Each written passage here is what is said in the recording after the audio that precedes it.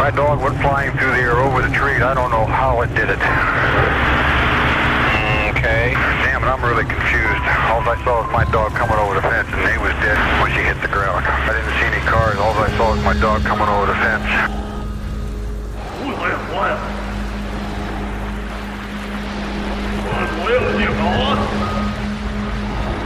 911, what are you reporting? We got someone or something crawling around out here. Did you see what it was? Was it a person or an animal or? Jesus Christ, you better... Sir? Zia! Hello? Get somebody out here. What's going on now, sir? That son of a bitch is about 6'9", I don't know. Do you see him now, sir? Yes, I'm looking right at him. Uh-oh.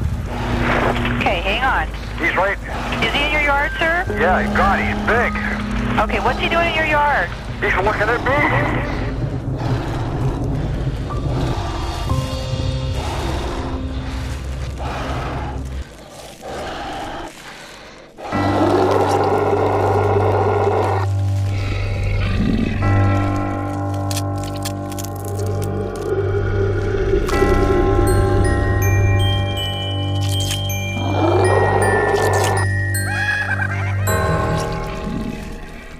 Hello there, citizen scientists. Happy Halloween to all of you listening in.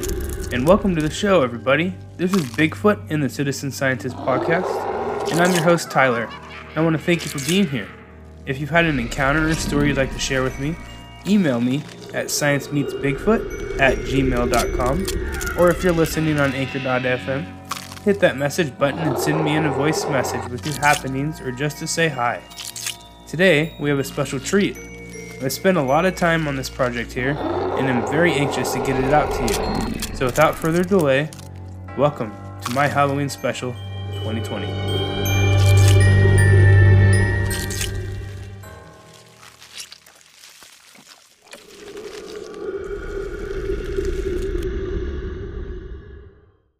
A big black figure. It's different color than the black than the normal night surrounding me. In the Northwest, it scared the crap out of me. the legend dates back generations. And he said this thing basically looked at him. Talk to people who spent a lot of time in these He woods, said it had kind of a monkey face. and you'll hear the stories. And then he said it had a weird smell. Bigfoot, And he an kinda icon, walked towards it. a mystery, a mascot. Well, I'm definitely open to Bigfoot.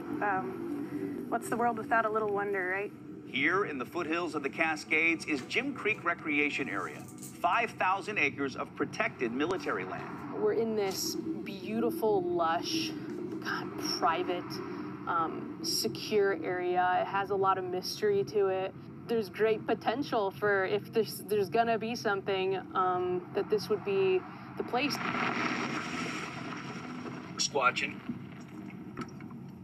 deep into the hinterlands, Jim Creek Wilderness Area. This is where very few humans tread, although it has been said that Bigfoot does roam. The signs don't lie. Sasquatch is here. We're really promoting kind of more of a friendlier Sasquatch instead of a scarier Sasquatch. But that's just the beginning. For decades, there have been countless reports of encounters with something deep in these woods, something big. Something that can't be explained.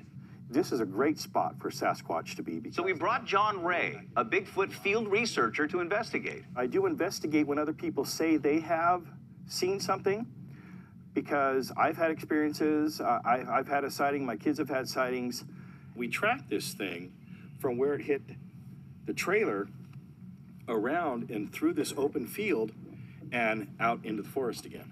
Just a massive creature, it seems like. David Grant is a scientist. It appears that that thumb that made it moved up through the mud or substrate, and then when it was taken out, it left that cavity, and you can see the thumb print. So the thumbnail is right there. An archaeologist, anthropologist, all of the evidence seems to be lining up. And Bigfoot enthusiast. It's more in line with these fingers, and it's wrapping or curling around something like that.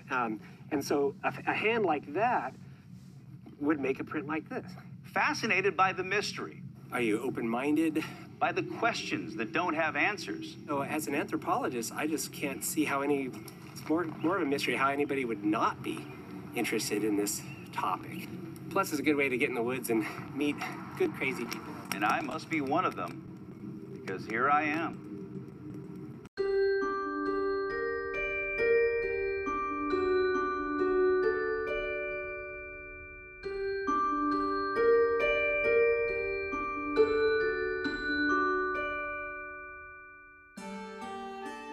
BFRO Report Number 1.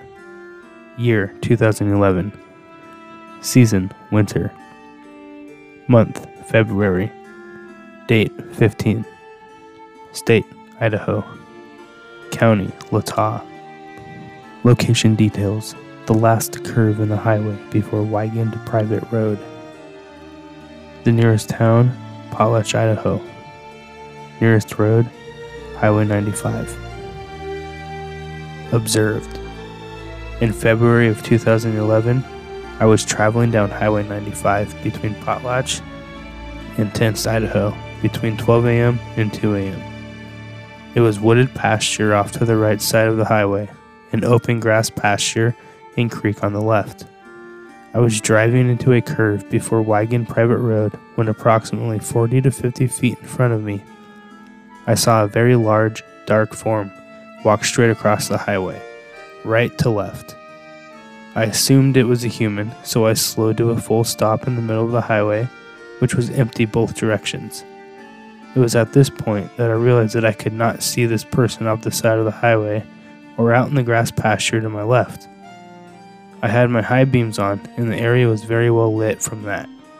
I developed an awful sense of dread and immediately hit the gas and headed for home, which was about 5 to 6 miles away.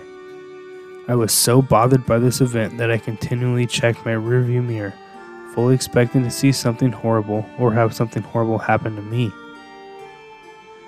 Once I got home, I bolted into the house, turned all the lights on, and woke my family up. They kind of laughed it off, but my dog crawled up into my lap and whined and cried at me and wouldn't leave my side. I definitely didn't sleep that night and started avoiding driving the highway so late at night. It wasn't until later that I really started to process the details of what had happened. I realized that I saw someone, very distinctly bipedal, walk across the highway. I remember the walking motion of the legs and the slight swinging motion of the arms. I also realized that while I had my high beams on, the figure was completely black. No reflection from clothing, shoes, or even a shadow thrown onto the highway. The other thing that very much bothered me was that I had never took my eyes off what had happened, but somewhere between the figure walking across the highway and walking off the side, it disappeared. I definitely should have been able to see something walking down the side of the ditch or into the pasture, but it was completely empty.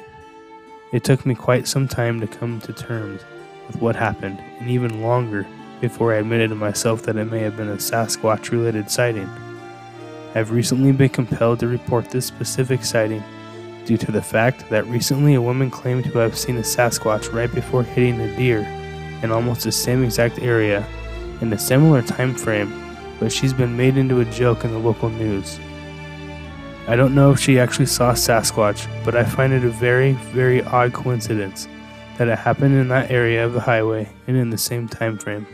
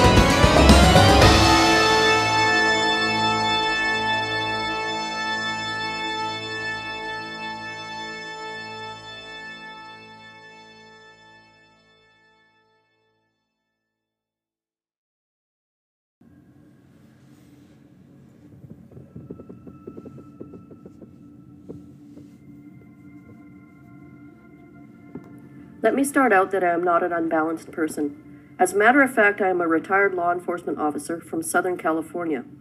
Here's my story.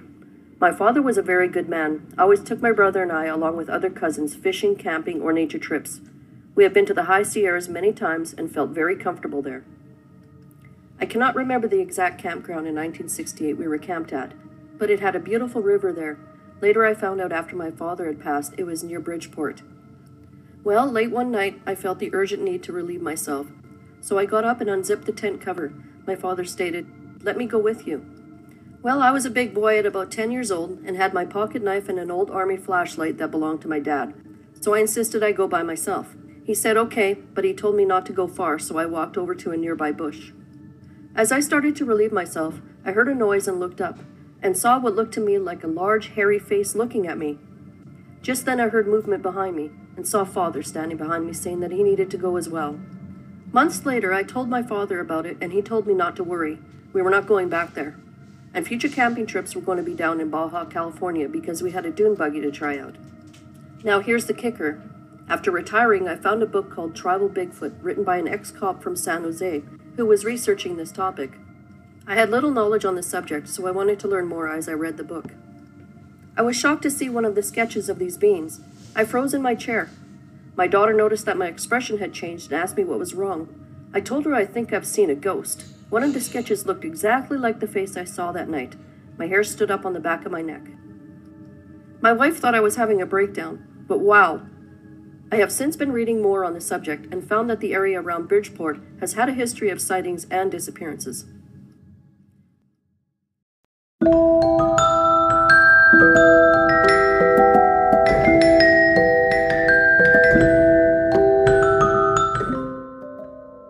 BFRO Report Number 2.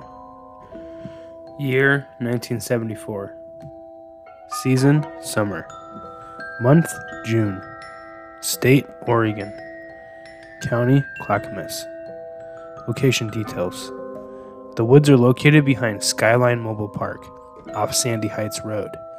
If you turn into the trailer park and head straight to the end, then walk through the drain field, you will see the woods. There is a small stream at the bottom of the hill through the woods called Tickle Creek. Those are the woods we used to spend a lot of time in, and the ones we had the sightings in.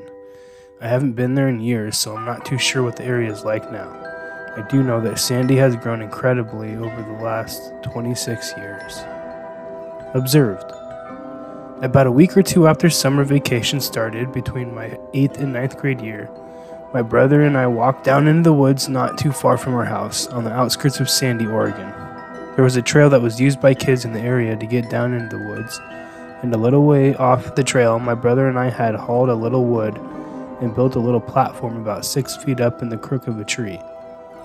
That day, around noon, we were in the platform, shooting our BB gun at a tall stump that was just a little ways downhill from where we were. My brother turned around as I was preparing to fire, and just as I was ready to shoot the BB gun, something with a human-like head passed right in front of the tall stump. The trees and brush obscured everything but the head, but I got a good look at it. It had brown fur over almost all of the head, but not dark brown, just a little darker than cinnamon color. A kind of flat nose, and the hair/fur was not too long. It walked by and disappeared into the brush almost without making a sound. There was a very heavy bed of needles from the Douglas fir all over. It happened so suddenly and so fast that I didn't have a chance to get scared. I called my brother's name, and he turned in time to see some of the branches still swaying. We stood there and talked about it for a few minutes, and then carefully went down to where it passed in front of me and figured that it had to have been about 7.5 feet tall. After this, I went to my former 8th grade science teacher who happened to live in the neighborhood. This was a town of about 1,200 people at the time, and told him about it. He was very skeptical and gave me numerous things that he thought I'd seen. He obviously didn't believe I had seen a Sasquatch. Later that same day, around dusk, my brother and I were sitting on the trail not too far from the tree fort that I had seen it from earlier in the day, talking about it. Suddenly, I'm not sure what made him do it, but he looked over at the platform that we had built, about 20 to 30 yards away, and his face turned white as a ghost. I looked over there and saw a silhouette of a man looking at us, head and shoulders, from behind our tree fort. Since it was dusk, we weren't able to make out any features, just the outline. Also, we both jumped up and ran to the rest of the way home, scared half out of our wits. The second sighting we had that day, the creature didn't seem anything but curious about us, but it still scared us. 2 years later, I was down in the woods, and almost midnight, I had left something down there the previous day. Heard footsteps coming towards me and a huffing noise, almost like a horse blowing. I dropped my flashlight and ran home in record time. We looked for footprints after the first sighting, but due, I believe, to the ground cover, we found none. Also noticed, nothing that I haven't already mentioned. Other witnesses. Myself and my brother, just standing around not talking. Other stories. I have heard of several sightings in the North Cascades, but nothing specific. Environment. Mostly Douglas fir trees. Some deciduous trees, soft ground cover of fir needles, hilly terrain.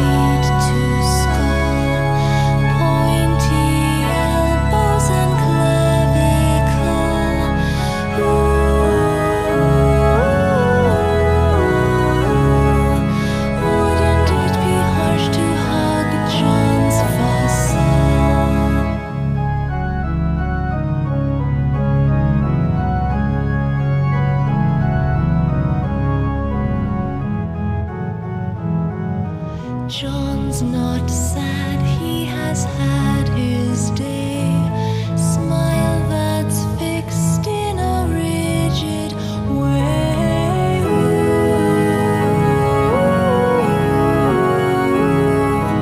Wouldn't frowning be hard when lips decay?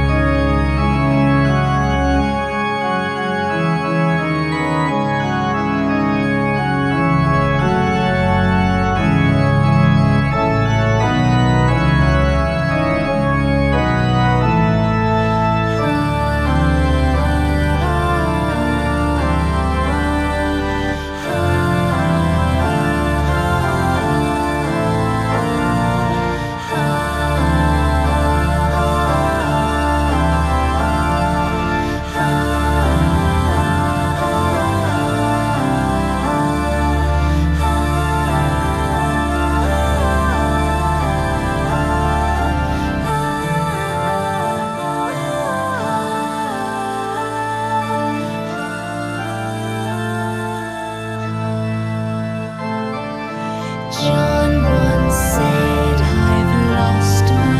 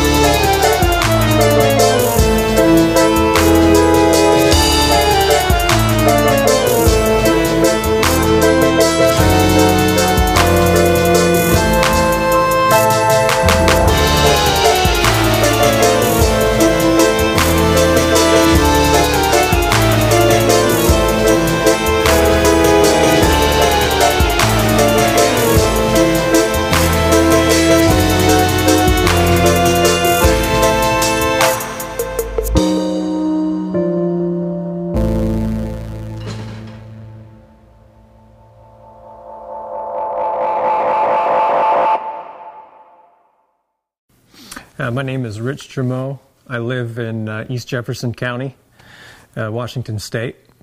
I grew up in this area, spent most of my life around here in different parts of Western Washington, and I did live for a few years up in Alaska when I was growing up too. In the year 2000, I was a police officer for the La Push tribe, or the Quileute tribe on the coast, which is west of Forks by probably about 15 or 16 miles.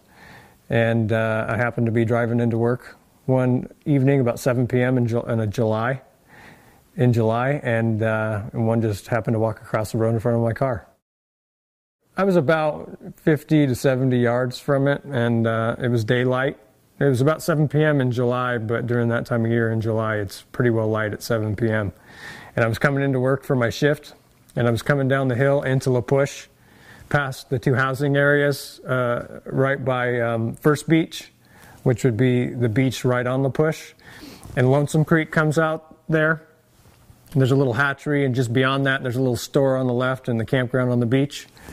And one came out of the brush right at Lonesome Creek, crossed the road and hit the fence on the hatchery and kept going. So it went right at the edge of it. And at that time, La Push was different. They had not enhanced everything along the road to the left on the water side. It was just brush. At first, it was just huge, and it was all dark and bushy looking, no neck.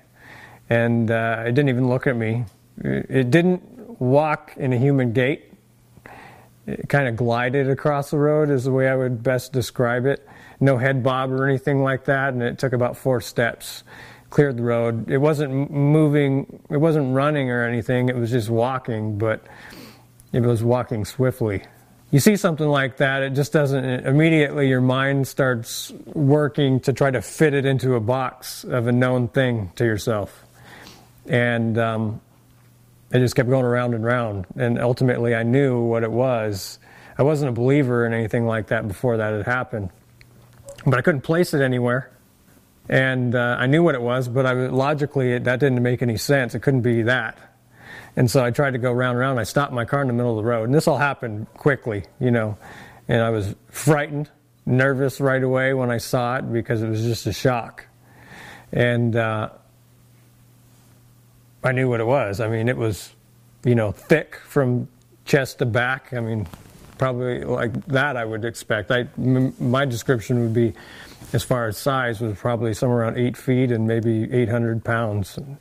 It didn't look human. It just did not move in a human way. And it was big. And it wasn't wearing any clothes. It was clearly all the same color from head to toe. No shoes, no nothing. And it was large, and it was the kind of thing that there's obvious markers in the movement of it that makes you identify that it's not a human being. It's something else. And so you're trying to classify it into some known category, but you can't do it. And so, because it just doesn't fit. It's just visually there in front of you, and it doesn't fit with anything that you're comfortable in knowing that exists. It's something outside of that realm. I drove right down to the office, which was about another mile and a half probably there, and there was a county deputy there, and 2 of my coworkers were there.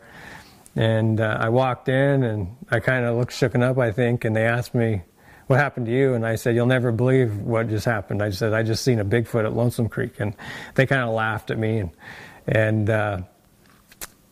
the deputy did, and they were kind of taken back a bit.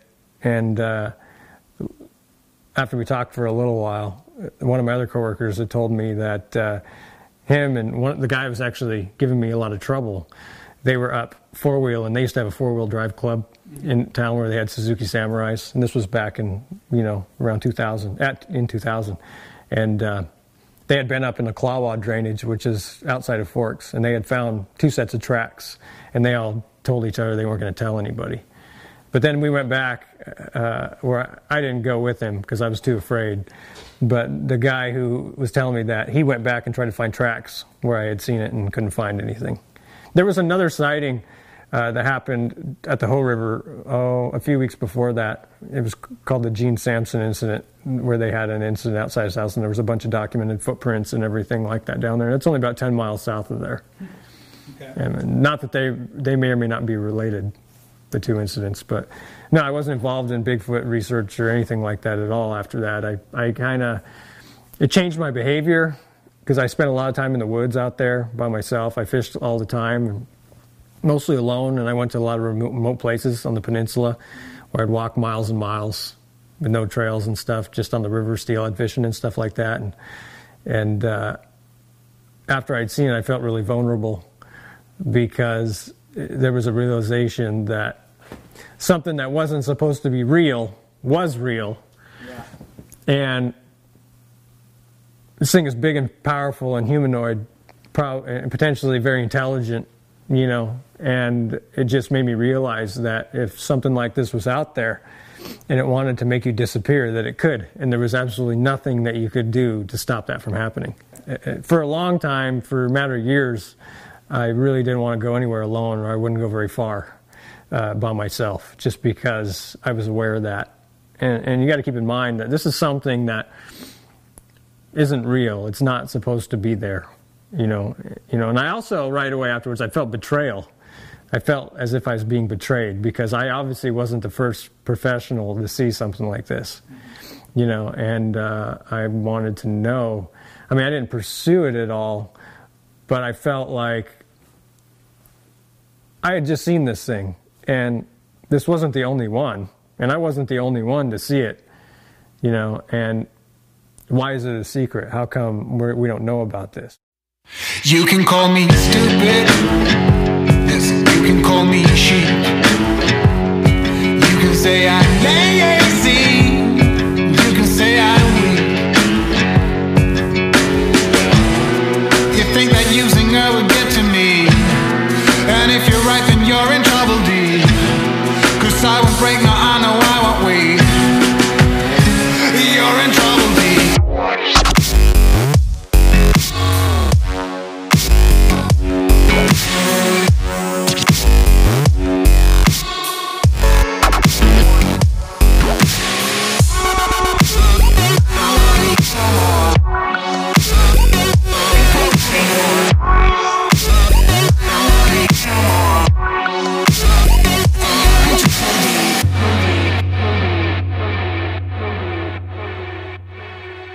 But when it comes to her, you better keep it sealed.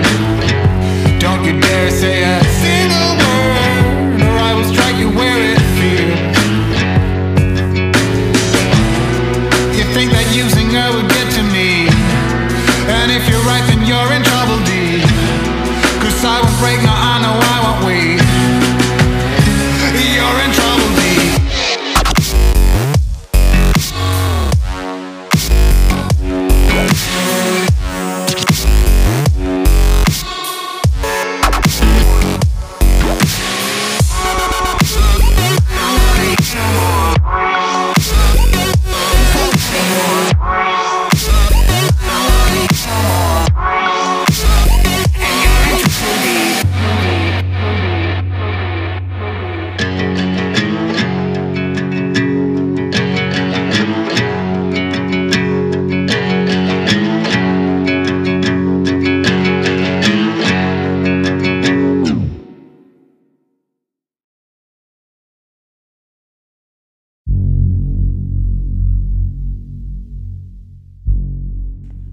BFRO Report Number 3. Year 1993. Season Summer. Month June. State Oregon. County Clackamas. Location details. At our cabin on Still Creek Road, Lot 18, outside Rhododendron, Oregon. Nearest town, Rhododendron. Nearest road, Highway 26. Observed. About 11 years ago, my fiance and I had a cabin on Mount Hood in Oregon State. We were in the roofing business, and I was sorting out some cedar shakes outside the cabin. I had my Rottweiler tied to a tree. She started growling and looking toward the forest. I looked up and saw something big and hairy step from tree to tree. They have huge cedars in there.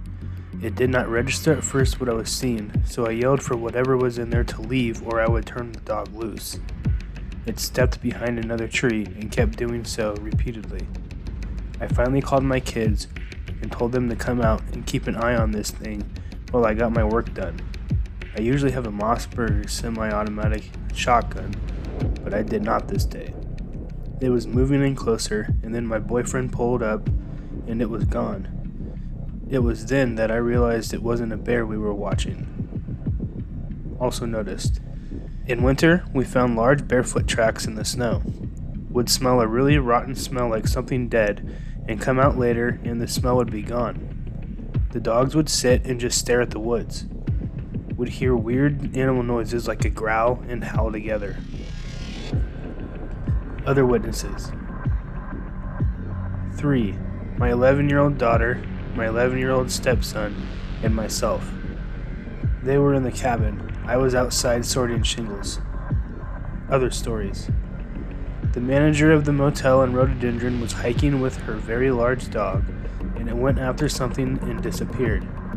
They followed the tracks where the prints just stopped like someone picked up the dog, which this dog was too big to do.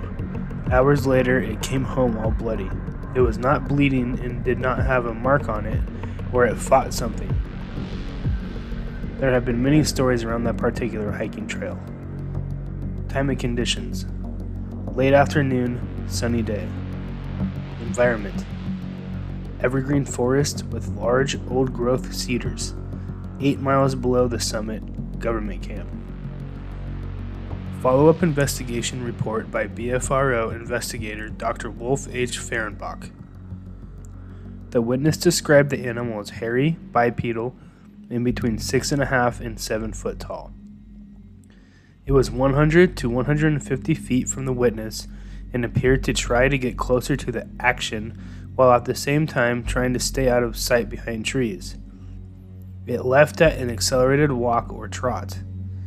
The family repeatedly heard weird sounds, a combination of yodel and growl. The witness also commented on the abrupt appearance and disappearance of the rotten aroma. In addition, the witness mentioned that one evening they heard 3 police reports on their scanner, which referred to a, quote, alien standing on the road near Rhododendron. One motorist claimed to have collided with the figure.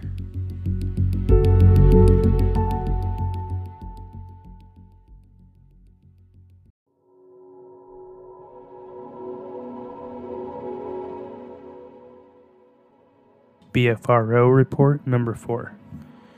Year 2008. Season summer. Month August. Date 10. State Oregon. County Clackamas County. Location details. Little fuzzy as to the exact details, but I do know that we took Highway 224 through Estacada and continued east for at least another hour, then ended up on, I believe, Forest Road 43. Although after that, we took the Bagby Hot Springs Road and several logging roads later found our first campsite at the end of one of these logging roads. Nearest town, Estacada. Nearest road, Forest Road 43. Observed. Near the end of August 2008, a couple of friends and I went camping, Bigfoot hunting, around the upper Colawash River in the Oregon Cascade Range east of Estacada, with the intentions of finding a spot I had been told about by a guide on a whitewater rafting trip I had taken with my brother in 2006. Unfortunately, when we got to our destination, I was the only one in our group that wanted to look for Bigfoot. Disappointed but not dissuaded, I tried to keep the rest of the group, 2 guys and 1 girl, at least somewhat interested in the Bigfoot search. To little avail. The first night we camped, under much protest, quite a way into the bush and away from the overcrowded campgrounds where everyone felt more comfortable. We followed an old logging road until it ended at a very secluded spot atop a ridge and maybe 250 to 350 yards directly south of the clear-cut power lines running east to west. The first night was interesting as we continued to hear distinct wood knocking. They started at around 11 p.m. Most were far off and very fast. 4 to 7 quick, sharp cracks directly east of us that would echo across the valley, only to be answered from another direction farther south and then north, but at first they were pretty far off. Everyone thought they were gunshots, but this was a really dark night, and these sounds were coming from pretty deep in the thick forest, accessed only by not well-traveled logging roads, and from at least 3 different sources that, for the life of me, sounded like they were communicating. So I ruled out gunshots. These sounds continued to get closer to our campsite as the night wore on. At one point, maybe 12:30 or 1 a.m., the group wanted to drive over to the power lines, where the trees weren't so thick and you could see for several miles. I decided to stay at camp and hope for something to happen. Almost immediately after everyone left, I started hearing sticks breaking from the direction they had driven out on, and everything got real quiet. Now I'm from Montana, and I have spent many a night camped alone in far more rugged mountains than I was in now, and have experienced most of the wildlife, at least partially up close and personal, that our American forests have to offer. But I gotta tell you, I got a little spooked. I did what any self-respecting outdoorsman would do, and put a lot more wood on the fire. I didn't hear anything at that time that sounded too bizarre, but I was glad when everyone got back. My buddy asked me if I was knocking rocks together while they were gone. I told him I hadn't, and asked what they heard. He said that they were out looking at the valley from the top of the road we came in on, about 250 to 350 yards away, and they all heard distinct knocking coming from the direction of our camp. He said it sounded like rock on rock. Later, after everyone had gone to their tents, I again decided to stay up. At around 3:30 a.m., I heard a very low grumble with a huff followed by what sounded like a lot of breath being pushed out in very close to the fire, maybe 30 feet. At first, I thought it was a bird or something. Then, almost immediately, another answered the first from across the clearing we were camped in, directly behind me. I put my flashlight on where I heard the sound coming from, and it would stop. 10 minutes later, it would start up again. I don't know why I didn't get anyone up to listen with me, but I didn't. This went on for about an hour, until the sun started to brighten the sky and you could see a lot better. I never heard walking or any more sticks breaking, but those grunting noises were definitely close, and they were at least 2 of whatever was making them. It wasn't until on our way home that my buddy told me that he had heard the grunts too, and I loved this. He was too scared to get up and investigate. The next day we went looking for another campground. I didn't want to leave, but I was definitely the minority on the subject. As we were driving down, I believe it was Forest Road 43, my buddy and I and his rig and his friends behind us and theirs, something very big ran across the road about 150 yards in front of us. It was dark brown or black and uniform in color, and at least 8 foot to 9 foot tall and moving like a freight train. It was huge. We only saw it for maybe a second before it tore into the trees, running from right to left. My skeptical buddy looked at me and said, "Did you see that?" I had my video camera in my lap, but there was no way I could have gotten a shot of this thing. It was really moving. We stopped where we thought it crossed the road, and you could see quite clearly where something had came down the incline on the right side of the road. We didn't smell anything. We got out, and I climbed the small incline that it had come down to investigate, and after 30 minutes or so, found a barefoot track, 18 inches long by 7.5 inches wide, and got video of it. I can send you the video and have other stories of the area as well. We did have material to cast the print, but since it was in the mossy ground that covers most of the Oregon forest, my buddy refused to cast the print, claiming that we wouldn't get anything from it. I was furious, but it was his stuff, and I learned the hard way to pack your own gear. Also noticed, when I climbed the incline after we saw the thing across the road, something tore off away from me, which would have been headed southwest into the forest when I peaked the incline. Very noisy. Also, the track I found was definitely older. I don't think it was made at that time of the sighting. There were many other partial tracks in the general area, some quite large, others just looked like scuff marks. The one I videotaped was without question the best one we found. It looks like a giant footprint in the moss, 5 toes. Other witnesses. To the first incident, all 4 of us heard the wood knocking for several hours. Then the grunting huffing was heard by both my skeptical buddy and myself, 2 total. The other 2 were sleeping. Second incident, both my skeptical buddy and I saw the thing run across the road. The other 2 were behind us and didn't see it, but everyone saw the 18-inch track. Other stories. There are several stories that quite frankly were the reason that we went to this area to begin with. Time and conditions. First incident started at around 11 p.m. and lasted until about 5 a.m. Dark, mostly clear night. Cool, around 45 to 50 degrees. Second incident was the following day at around 11:30 a.m., clear and sunny, beautiful day. The trees were providing a lot of shadow, but we were both sure of what we saw.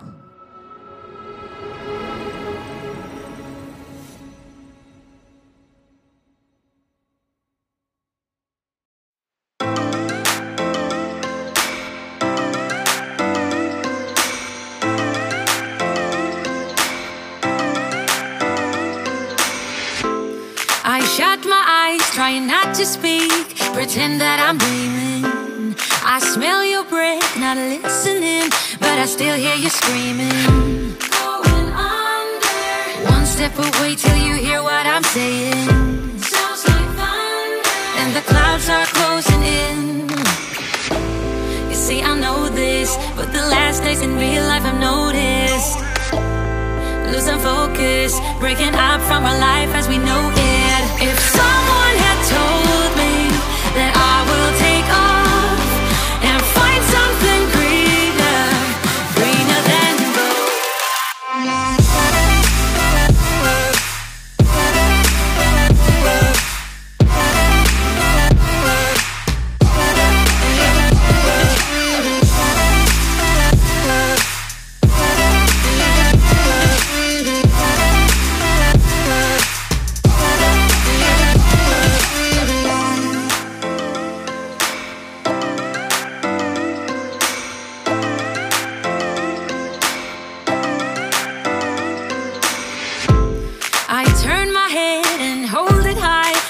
making me shiver. He's not like you, don't want him to. He's more like the river, growing stronger. When we're alone, there's no you in the picture. Paint by number isn't how I want it to. You see, I know this, but the last days in real life I've noticed. Losing focus, breaking up from our life as we know it. If someone had told me that I will take off and find something greener, greener than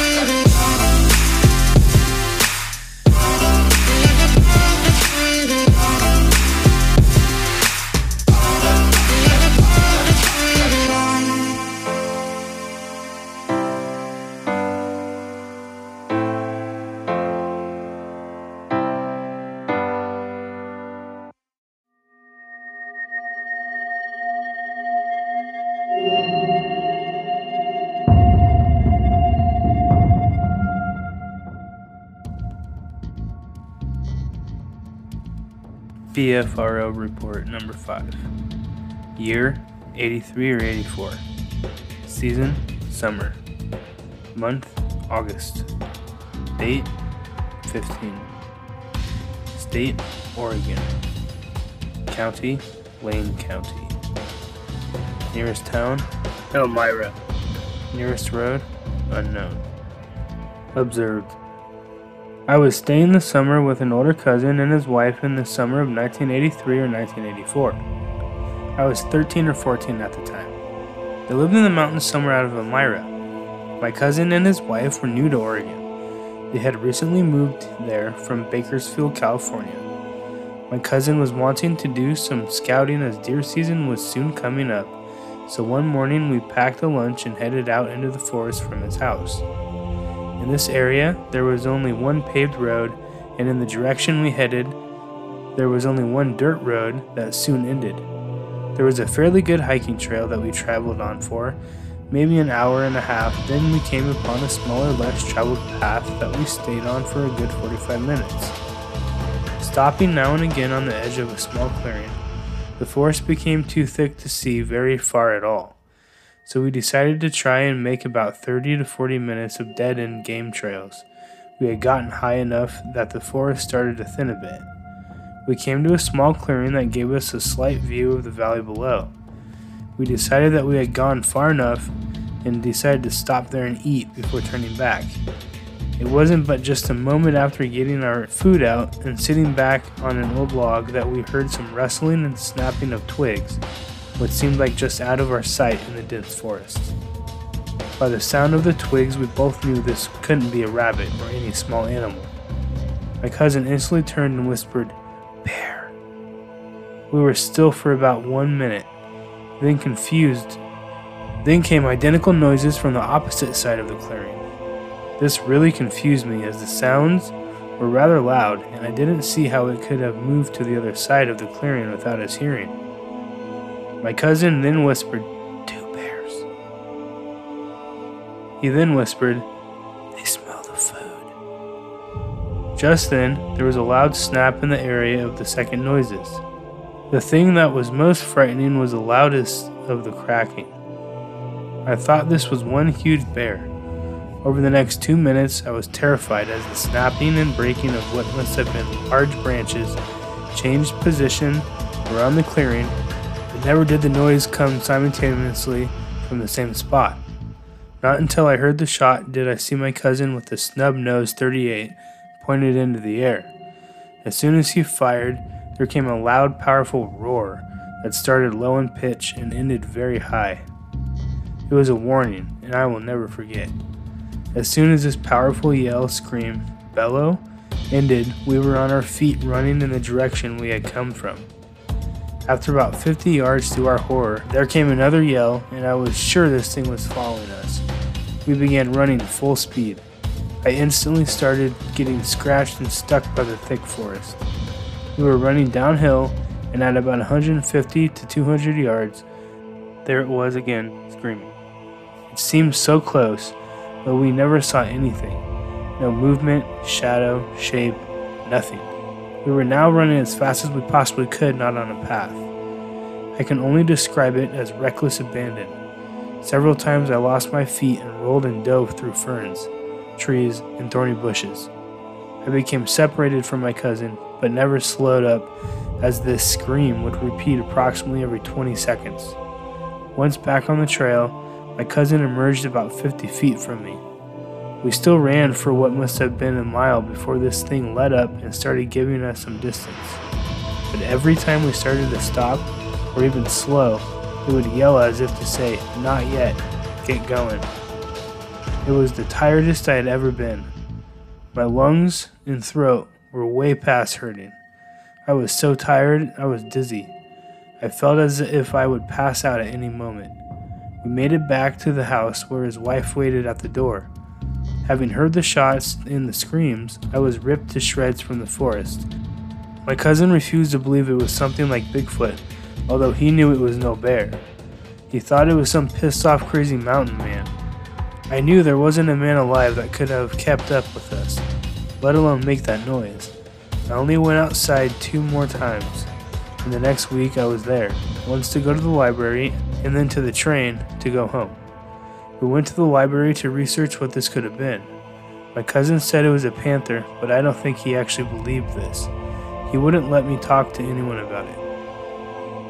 Also noticed, the scream to me gave me a feeling that I was in a place I was not supposed to be, and that I better leave and never come back. Other witnesses. 2. We were hiking. Other stories. I have never been back to this area. Time and conditions. This occurred in the early afternoon. The weather was warm for the area, and I remember that there had not been as much rain as normal. but I recall it was hazy and the area of the clearing was kind of in a shadow from the mountain environment. Very thick forest on the side of the mountain. Follow-up investigation report. The witness described the area as wooded and quiet. The day was overcast. He told me that he and his cousins had stopped for lunch at a small clearing. The sounds of twigs breaking started as soon as their own feet were quiet. He said it sounded like they were surrounded. They would first hear a snap on one side of them, then the other. However, the witness's feeling is that it was one animal, making it seem as though there was a second. He is not sure how he could not have seen what was chasing him. Concerning the vocalization, he told me that it started low and grew in intensity. The witness said that it conveyed to him that he was in no way supposed to be there. He wanted to cut his stay at his cousin's home short, leaving not long after this. His cousin continues to brush the incident off.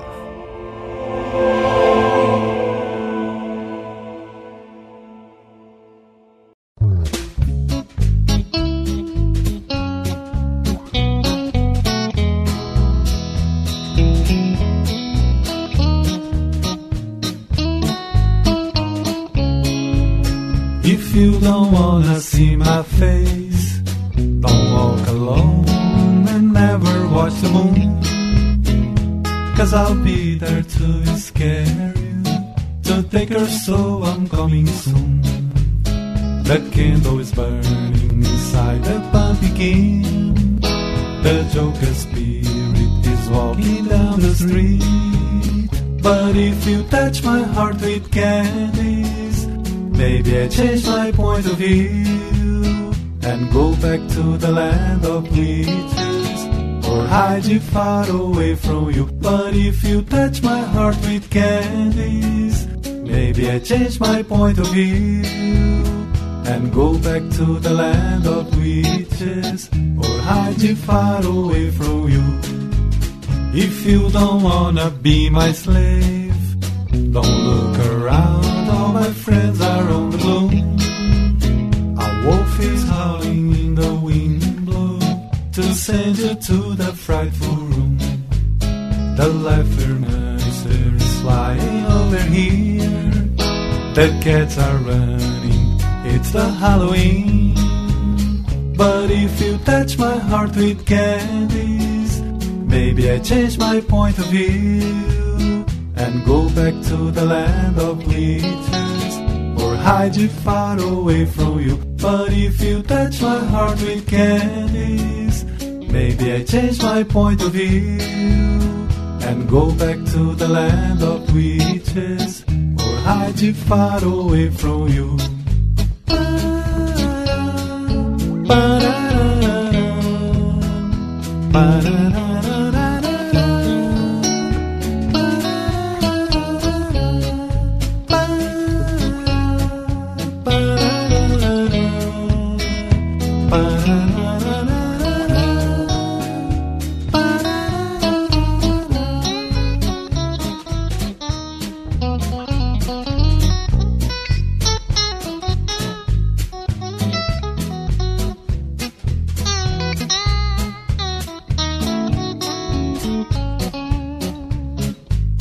The laughter monster is flying over here.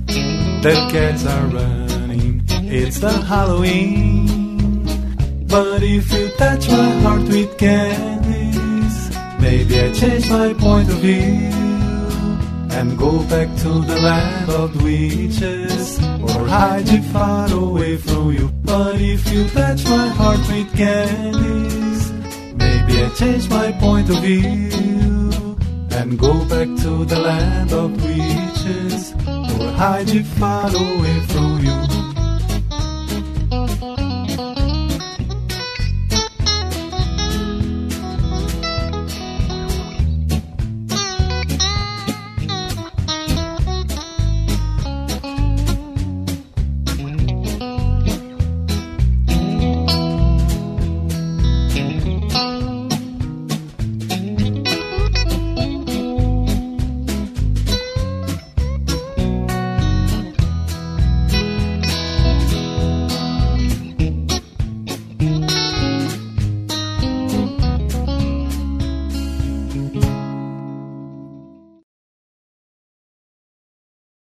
Coming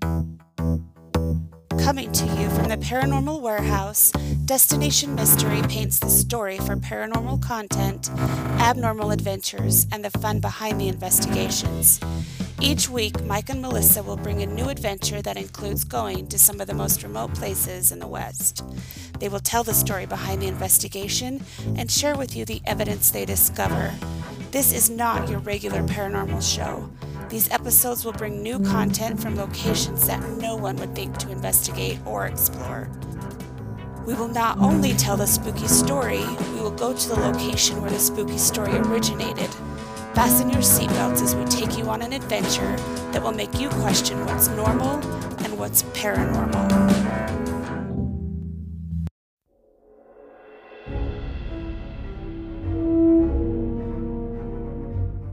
Summer, my wife and I were sleeping, and at about 2 a.m., we both woke up and heard something outside our window. We were living at the time on the back side of Myakka State Park. This area of Myakka State Park is very desolate, very isolated. Besides your regular wild animals, the only other things that would be walking around would be your Florida marijuana growers in the swamps out here. My wife and I have lived in Florida for 30 years, and both are avid outdoor types. I hung out in these woods in this area for over 20 years and thought I had heard everything. My wife also. Well, anyway, when we woke up and heard something out our window, we had a very strong odor of something coming through our window. My wife and I looked at each other with a look on our faces with wonder. We both said at the same time, "What the heck is out there?" Right as we said that, this thing shrieked, almost human sounding, but real wild shrieking. I was going to send our lab and Pitbull after it, but we couldn't get them out of our room, and they have never been scared of anything. Then I went to check on our little girl. She slept through this. When this thing screamed in our window, to reach the window from outside, it would have to be at least 7 feet tall. We did not dare go outside, especially since our dog wanted no part of whatever it was. This was at night, around 2 a.m. It was not raining. I know it was summer, rainy season for Florida.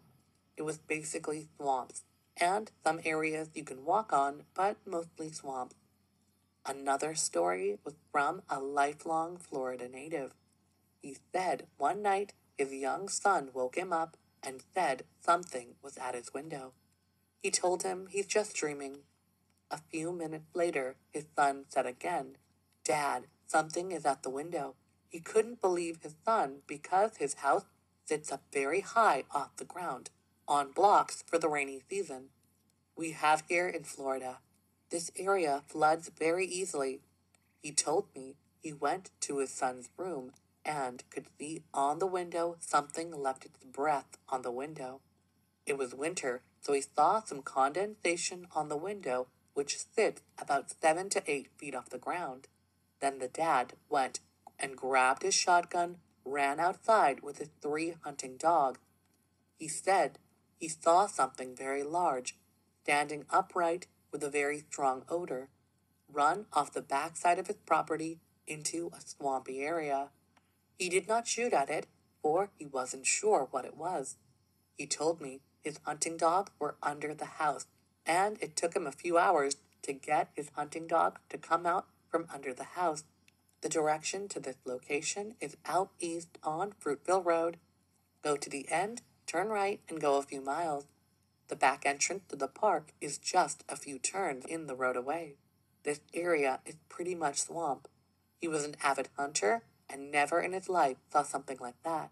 Also, he said his dogs never have gone to the area this thing ran off to ever again. On to the next one. In 1951, near Boston in Thomas County in Georgia, a woman and her husband had gone outside because her dogs were barking. They saw a giant of a man upright and covered with dark hair cornered by the dog on the front porch. Her husband shot at it and it ran off. The woman also said that her stepfather had found 20-inch footprints outside his cabin in the morning after seeing what he thought was a black man, 7 feet tall, looking in his window during the night. He also claims to have gone outside with a pistol and fired at the intruder, which ran into the nearby woods. On to the next one. In Atlanta, in Georgia. My father died when I was 3 years of age. I was the oldest of 4 children. Our mother decided after the funeral that it would be best to move back home with her parents. In the fall of that year, all 4 of us were playing in the backyard.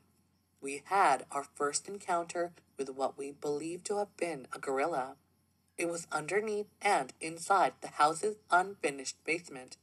I remember tossing rocks at it, but the very large animal only smiled. Being frightened half to death as kids, we ran for our mom. After returning to the scene, there was no trace of a very large gorilla. Also later on through the years, family members would come across very large footprints and sometimes big red eyes looking in the windows at night.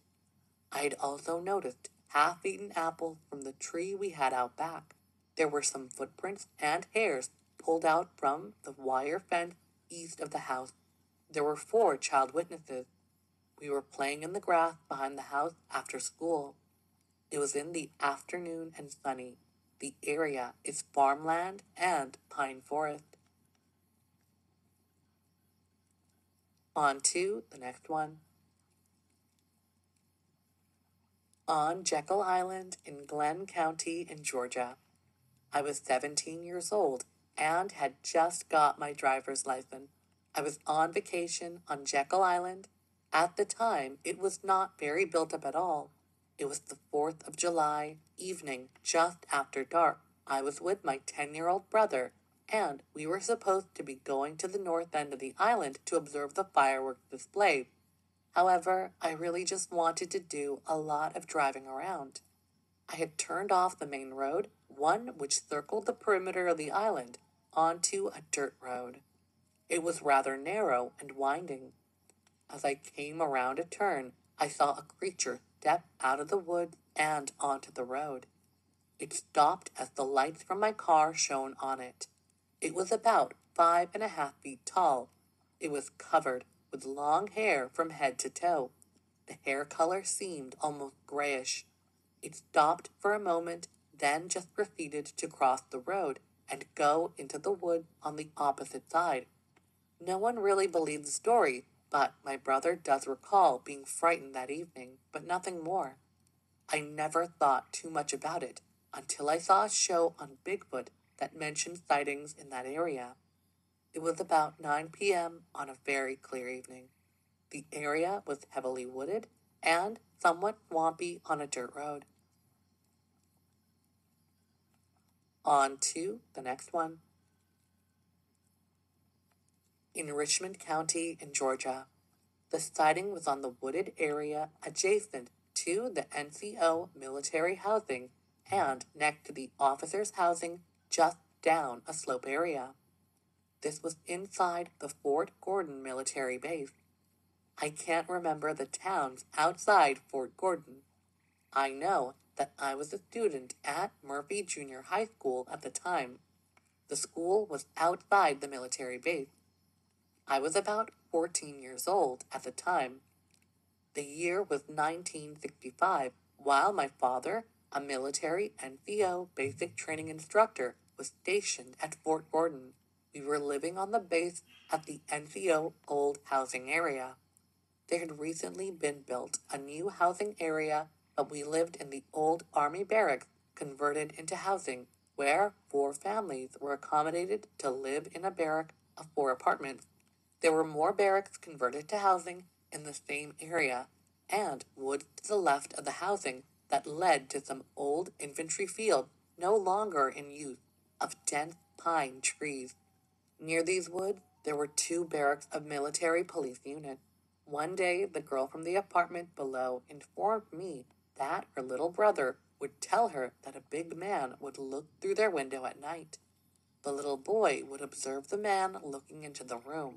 To the both of us, this seemed amazing, since the window bottom ledge of the barracks where we lived were about 7 to 8 feet from the ground. It would be impossible for any normal-sized human being to look in the window from that height. I paid no attention to it and soon forgot the story. During the summer vacation, I would enjoy venturing into the woods next to the housing areas with my friends. We would go downwind and get close to a deer as possible just to take a photo or observe the animals without disturbing them. I remember one morning my friends were not around, so I decided to go and venture into the woods by myself. As I walked down the slope into the wood and began walking on level ground just about 200 yards at the edge of the woods, I noticed that a bulldozer had just scraped the land next to the officers' housing area. The Army was going to make a new housing for the officers in that part of the wood. I also noticed on the red clay of the ground some Bigfoot steps that came from the officers' housing into the edge of the woods where I was walking into. The last footsteps that led into the woods from the red clay were so enormous that I began to observe them. I noticed they were of a person walking barefoot, at least 18 inches in length and about 5 inches wide. The person, or whatever it was, had made the print, had a total of 5 toes. I had never heard of Bigfoot and just thought it was some big person walking around barefoot enjoying the mud.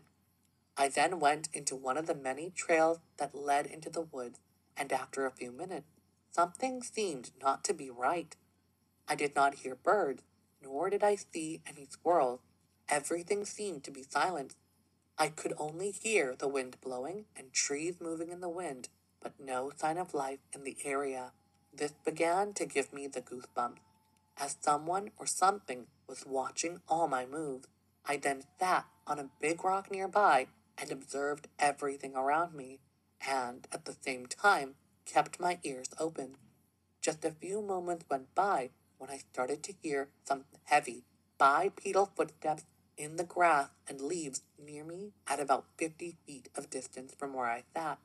The grass was very high, and there was lots of brush that did not allow me to see more than 20 feet into the brush area. I guess you can say that my human nature or animal instinct just took over me, telling me to get out from there as fast as possible. I did not waste any time, but controlled myself not to go into panic. I steadily began to walk out of the wood, and as I did, I could hear the heavy bipedal footsteps stalking me from the left, deeper in the woods from where I was at. If I stopped walking, it would stop walking. If I ran a little, it would run a little. And I also became aware that whatever it was would stop walking just a few seconds after I did. In other words, it would stop and begin to walk as I did. As I got closer to the edge of the woods, at the red clay area, whatever was in the woods began to run very fast, coming towards me. I then thought it was time to run like heck. I picked up a running speed that surprised me. When I finally got back to the housing area, I was exhausted, trying to get my breath back again, and sat on the porch in front of my house. A friend that lived across the street had observed me and asked what had scared me. He said he saw me running out of the wood as if my butt was on fire. This got me a little upset, and when I finally got all my breath back, I explained the ordeal to him. He just stood there and laughed at me. Since he did not believe me, I made him a challenge to go into the woods with me where I'd heard the footsteps. He accepted the challenge, and we both returned to the area. While walking down the path near the officers' housing area, I showed him the footprints in the red clay. He observed them leading into the woods and said to me that the prints must be those of the Bigfoot monster. I had never heard of it, and told him monsters don't exist. It must be some big hillbillies or hobo person living in that area that does not want us to disturb him. We both went into the same trail I had went into before and sat on the same rock. Shortly after, the same weird sensation got over us. There was total silence, and only the wind and trees moving in the breeze could be heard. Suddenly, the heavy, bipedal footsteps once again began to stalk us in the brush, as it did when I was by myself. I told my friend to walk a little ways and then stop. As we stopped walking, whatever was stalking us would stop also. When I looked at my friend, he seemed to have changed his skin color to almost a tomato red. I knew he was more afraid than I was at that moment. I then told my friend to stop once again and listen to our stalker getting closer. As we stopped, heavy footsteps began to run towards us. We could hear the brush breaking and moving. When I turned around to tell my friend that it was time to start running, he had already began his run and had about a 40-foot lead on me. I did not waste time or look back and ran as close as I could to my friend. When we got back to the housing and sat on my porch trying to get our breath back, he said he had seen something big that moved in the brush. He was not certain what it was. To date, I know it was the Bigfoot creature because of the footprint I had observed earlier in the red clay. I did not smell anything peculiar because we were downwind from it. We did not hear anything except maybe a heavy breathing, if I could remember correctly, and the brush and grass moving about as it came towards us. I will never forget the experience, and because of it, I am especially interested in Bigfoot. I recently read of a soldier in Fort Gordon that also ran into a Bigfoot. This convinced me to write down what happened to me many years before the soldier's incident. It may have been the same Bigfoot.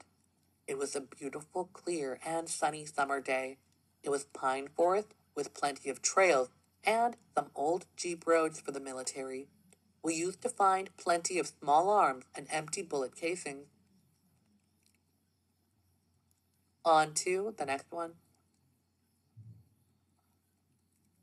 In the 80s, I was employed by one of the railroads in North America. I was part of the track workers crew, and we were generally sent out to repair tires, tracks, and ballasts in order to keep the trains running safely and avoid any derailment issues. We were going out daily, working on a couple of stretches of track between Albany and Eugene that were in need of some maintenance. I was driving in the spiker, which is a small vehicle used to pound rail spike into the new segment of tracks. Years ago, this would be all done using manual labor, and even today, on small jobs, men still beat them in with a spike maul. Nothing happens quickly on the work crew, with safety being first and foremost. So, for a fair amount of each day, I was sitting and waiting to be called into position for my unit to work. It was actually at lunchtime, when most of the crew were sitting together, that I had decided to nod out for half my break, and I remained sitting in the seat of my vehicle. This was not uncommon. Many of the guys used to take a little cat nap for part of their lunch break, in particular the older men. The rest of the crew was a fair distance away from me, when suddenly I awoke. And for what or by what, I didn't know. I had simply opened my eyes in a somewhat startled kind of way and looked at my watch. I thought someone had poked me to wake up, but I didn't see anyone. So I sat in my seat and closed my eyes again. Before I had a chance to fall back asleep, clank, clank, clank, I heard what sounded like a rock hitting my spiker and rattled around the metal work, and I jumped out of the cab to see what, if anything, I could find. I figured one of the guys had tossed a piece of gravel at the machine to spook me, and was hiding somewhere laughing it up at my exposure. But yet, I saw nobody near to me. We were in a very desolate location, with this section of the rail being carved through the wilderness for many, many miles. I sat back in my seat and opened up a book to begin reading, when, clank, another rock hit the engine cover. And as I turned my head to look, there, Standing in the pines at the edge of the woods was a huge, reddish-brown Sasquatch. I yelled out to the crew to come over, and the beast didn't even move. It was standing behind some long boughs, rocking back and forth. There were 6 men, 2 of which were trotting towards me, and the others were walking, with most of them saying, "What's going on?" or something of that sort. I was pointing, saying, "It's a Sasquatch," and the 2 guys who were the closest got a peek at it before it turned and vanished into the woods. As the other guys made their way over, the 3 of us were already yapping about how we couldn't believe it, and yet I and they had seen the beast. I started telling everyone what led up to me seeing it, and we were all amazed that this thing was real. The distance between us and the Sasquatch was no more than 75 feet, if that, and I had a really good look at it for about 30 seconds before it turned away. It was about 8 feet tall and completely covered with reddish-brown fur or hair. I could see jet-black eyes set within very dark and deep eye sockets, and it had an enormous protruding brow which seemed to hang over the rest of its face. It also had a really broad mouth with virtually no lips, which looked like a wide slit across its face, and it was closed. The nose was very large and flat, with the front portion being kind of bent down, forming a point of sorts toward the mouth.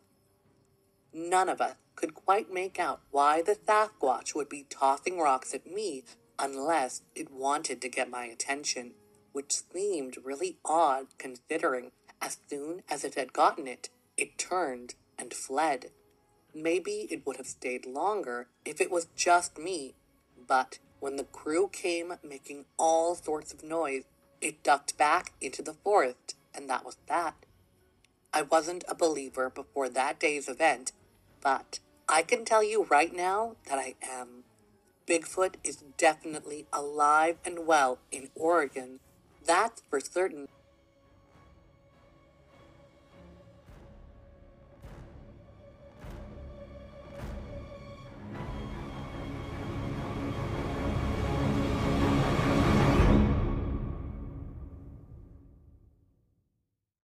Hello everybody, hope everybody's doing well during these crazy times. I know we are on a stay-at-home order now. I know a lot of you probably already are, but because of this, I decided I haven't posted in a couple weeks, so I'm going to start giving you guys the Sasquatch series. I'm going to start doing these videos like 2 to 3 times a week. That way my subscribers have something to watch from me.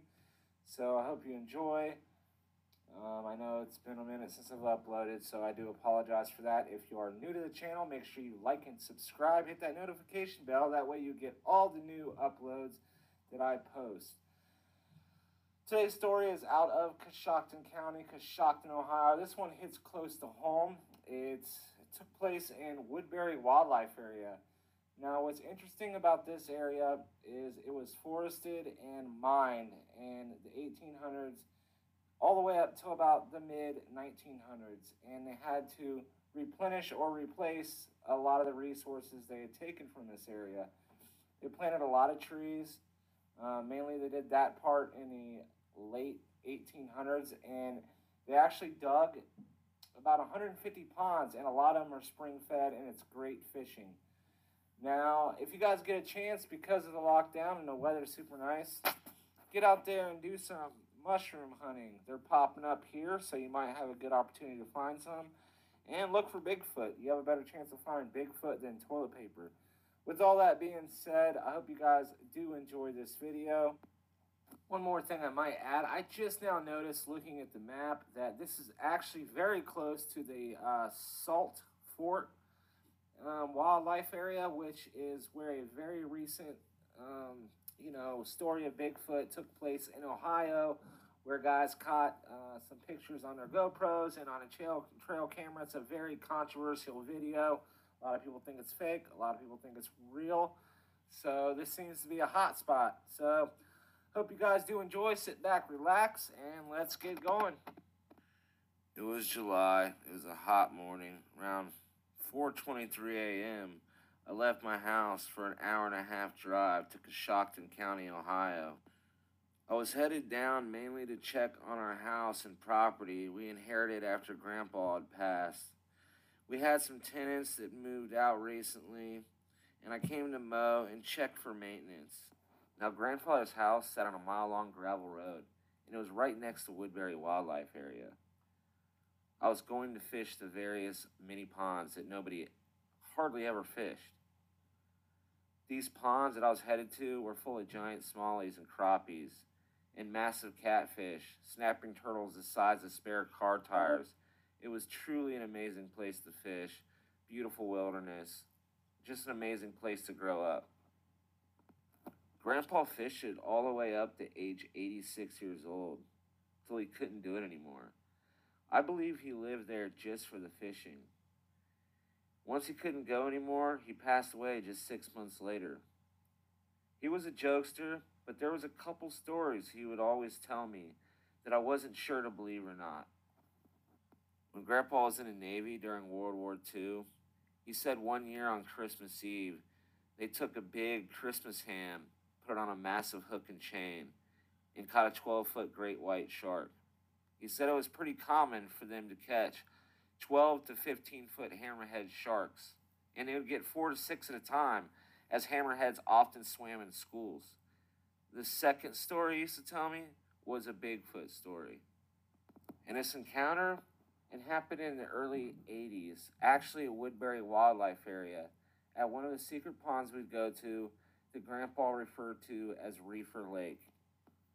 Now this encounter took place actually in Woodbury Wildlife Area in the early 1980s, in a pond Grandpa always referred to as Reefer Lake. It was down a well-beaten path in the middle of nowhere. There's a giant beaver dam and hut still there to this day that has actually been there most of my life. On this particular day, Grandpa was bobber fishing with massive creek chubs, trying to catch the big bass that reside in this pond.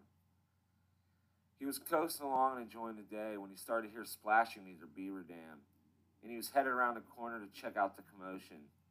And he thought very well that he was going to see one of the large beaver that lived in the pond. He was wrong. He said he couldn't believe his eyes. It looked like a man in a gorilla suit that was chest deep in the water, facing the bank. And there was flies around its head, and he thinks that's why it was actually in the pond, was to get the horse and deer flies off of it, which were extremely bad that year. Now, he said when it turned and saw him, he said he couldn't believe how much its face looked like a man. And as soon as it did notice Grandpa, it bolted out of the water into the thick brush. And he told me that it was massive, probably 6'7" to 7 foot tall. Grandpa swore on these stories till the day he died. And even though he's a jokester, I truly believe that's what he saw, even though myself, I had a hard time believing in Bigfoot, as I had never seen one. And I always thought it was just a myth. And I was wrong too. Once I had finished mowing for the day, checked the house and got my stuff set in and headed out to do some well-deserved night fishing. It was about 5:30 in the evening, and I was headed to one of the best ponds that I knew to go to, and I was going to try to land a couple nice smallies and maybe some crappie for dinner. As I turned on the County Road 286, I had no idea that my perception of things was about to change forever. This old road was a gravel road, and it was windy, full of woods and tall brush on the sides of the road. As I came around the bend, I noticed something large and black kneeling on the side of the road just outside of the tall grass. The first thing I saw was a long, extended, hairy arm and what appeared to be roots of some kind in its hand. When I say it was kneeling, it was actually on all fours in a stance much like a gorilla would do with his shoulders out. As it looked up at me, I knew I was staring at a Bigfoot. What happened next is what really blew my mind the most. It bared its teeth as it peered at me and shook its head a little bit like a chimpanzee or great ape would do. This freaked me out, and I hit the door lock. As soon as it made that sound, it turned, went crashing through the brush and trees, and made a whoop sound. It terrified me. I actually left that night and left all my stuff down at the house. I didn't even get a chance to fish. My name is Gary Wallace Jr., and that's my Bigfoot story. Thank you.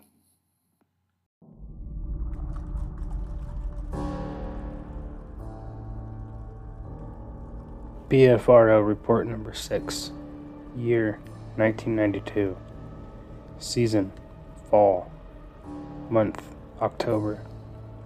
State Oregon. County Lane. Location details. This is one of the regular camping areas on Waldo Lake. I couldn't tell you the exact spot without going back to the area, which I would be willing to do. Nearest town, Oak Ridge. Nearest road, Highway 58 to Waldo Lake Access Road. Observed. While we were tent camping at Waldo Lake in the Oregon Cascades, at about 4 a.m. we heard a moaning howl.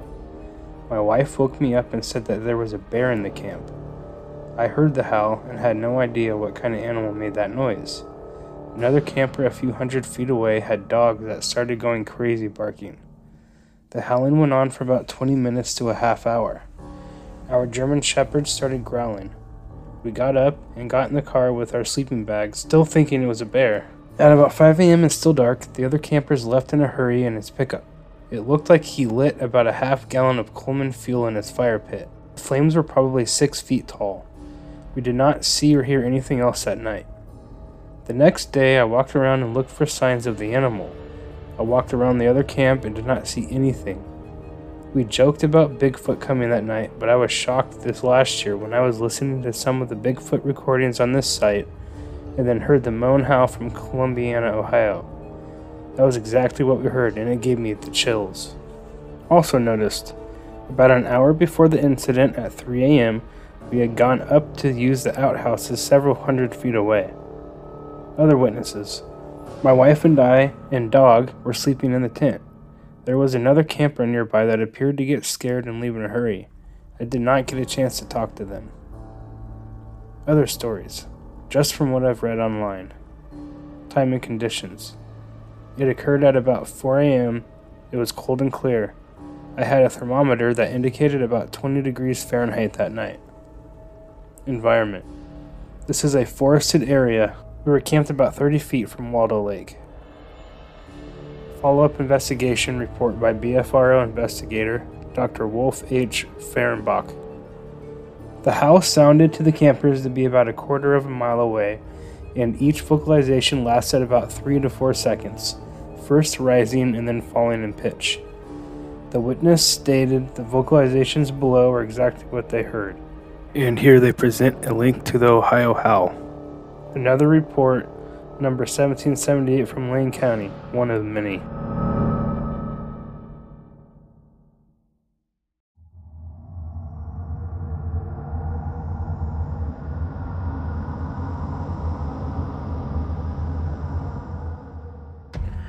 BFRO Report Number 7. Year 2000.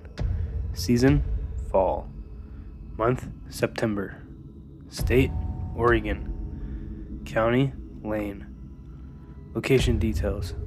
It was near the Diamond Peak Wilderness area, maybe within 5 miles near it.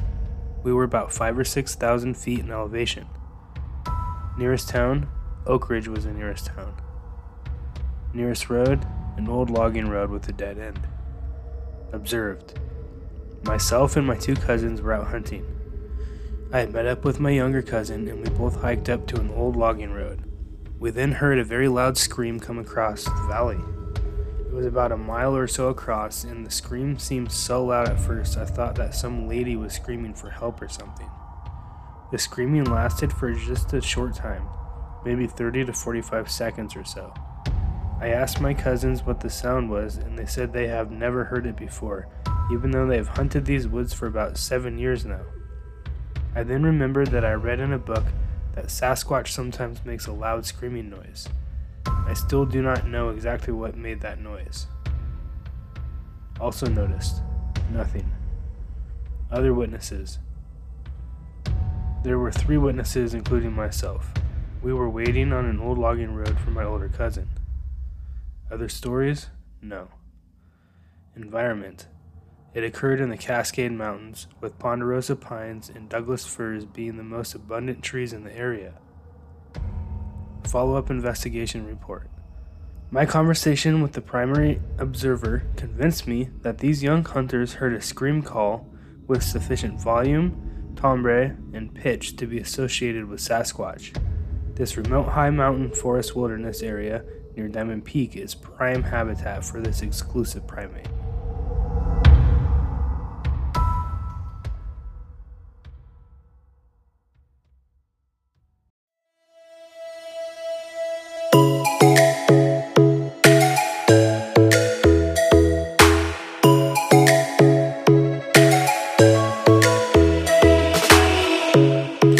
Strikes by my window, hits my chest right in the morning, like a warning. Could have slept here for days. I felt your heartbeat, felt your mouth breathe, but it's not real. We were close to see the sun, but clouds got in our way, and so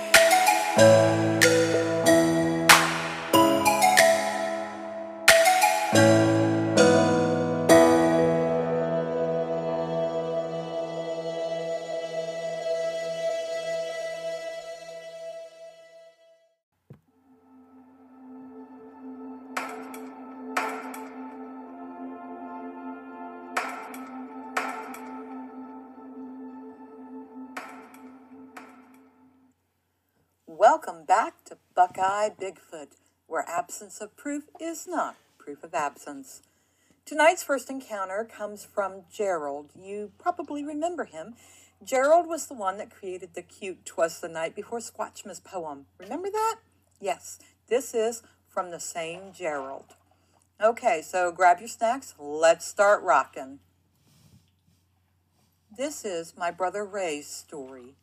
Before going into the specifics of his encounter, I want to say a little bit about my younger brother. Ray was a fireman for 20 years before he retired and became a state fire marshal. He is one of the toughest and most resilient people you will ever meet. Some of the tragic sights he saw as a firefighter would make some men weep, while my brother would just bear down all the harder. He is one of those guys who can get by on a cigarette instead of a meal or a drink or a night's sleep. He is scuba qualified, so he was on his department's recovery team and would bring in the bodies of drowning victims from many of the lakes in his little town. The pressures of being a fireman broke up his first marriage, and then he had an incredible good luck to meet and marry Joanne, a vivacious, curly-haired brunette. Her optimism and charm brought him back after a couple years of depression. Joanne is smart, funny, and cheerful, not in that ever-ongoing, annoying way, but genuine and sincere. She's cool and unflappable. Joanne grew up in Chicago, but her family loved to get out and camp here in the Midwest and out in the far West. Her love for camping fit right in with Ray, and she knew a million good ghost and campfire stories. These events took place in Michigan's Upper Peninsula, near Paradise and the Tacognac River and the State Park area. Ray and Joanne were camping with two other couples, Mike and Carol and Mark and Tina. Mark was also a fireman. The six of them were in two vehicles and had parked in a small forested lot and backpacked into the primitive camping area, which Ray thought was maybe an hour-and-a-half or 2-hour hike. It was a beautiful area, and it was early June, so the growth was spectacular and fresh. My brother, like me, has always experienced an almost spiritual joy in the wilderness. They made camp, and there was a nice fire ring already in the place. Ray said the campsite was clean, that whoever had been there before them had not left any trash or litter like you sometimes find. He said it was a good campsite in a small clearing, and to the west was a creek and an overgrown trail picked up beyond that. That first night, they grilled burgers, roasted corn, and had their s'mores. Though they did tote in 2 lanterns, they made a huge bonfire. They talked and told stories. There was a lot of insect drone, no wind. Joanne was telling the midnight caller when Ray said he felt the forest grow unnaturally quiet. He could see eyeshine outside the circle of campfire light, but he couldn't see what it was. During a pause, everyone picked up on the silence, and some thought they could hear footfalls. No one saw anything, and eventually the forest noises returned.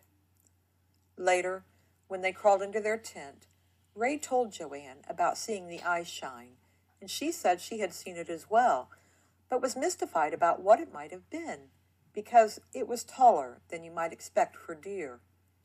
Ray told her it was probably an owl, and she said it must have been a big one. They went to sleep. Now, my brother struggles to sleep on the ground when camping, so he lay there for a long time, the comforting sound of Joanne's breathing beside him. Ray noticed again a drop-off in the insect sounds. He listened and thought he could hear someone walking outside the tent. Now, that's not unusual, as you often get deer or raccoons approaching a campsite at night. But Ray thought the footfalls sounded more deliberate, and that whatever it was walking on 2 feet. He thought maybe someone else was having trouble getting to sleep and had maybe gone out to pee or just to watch the moon.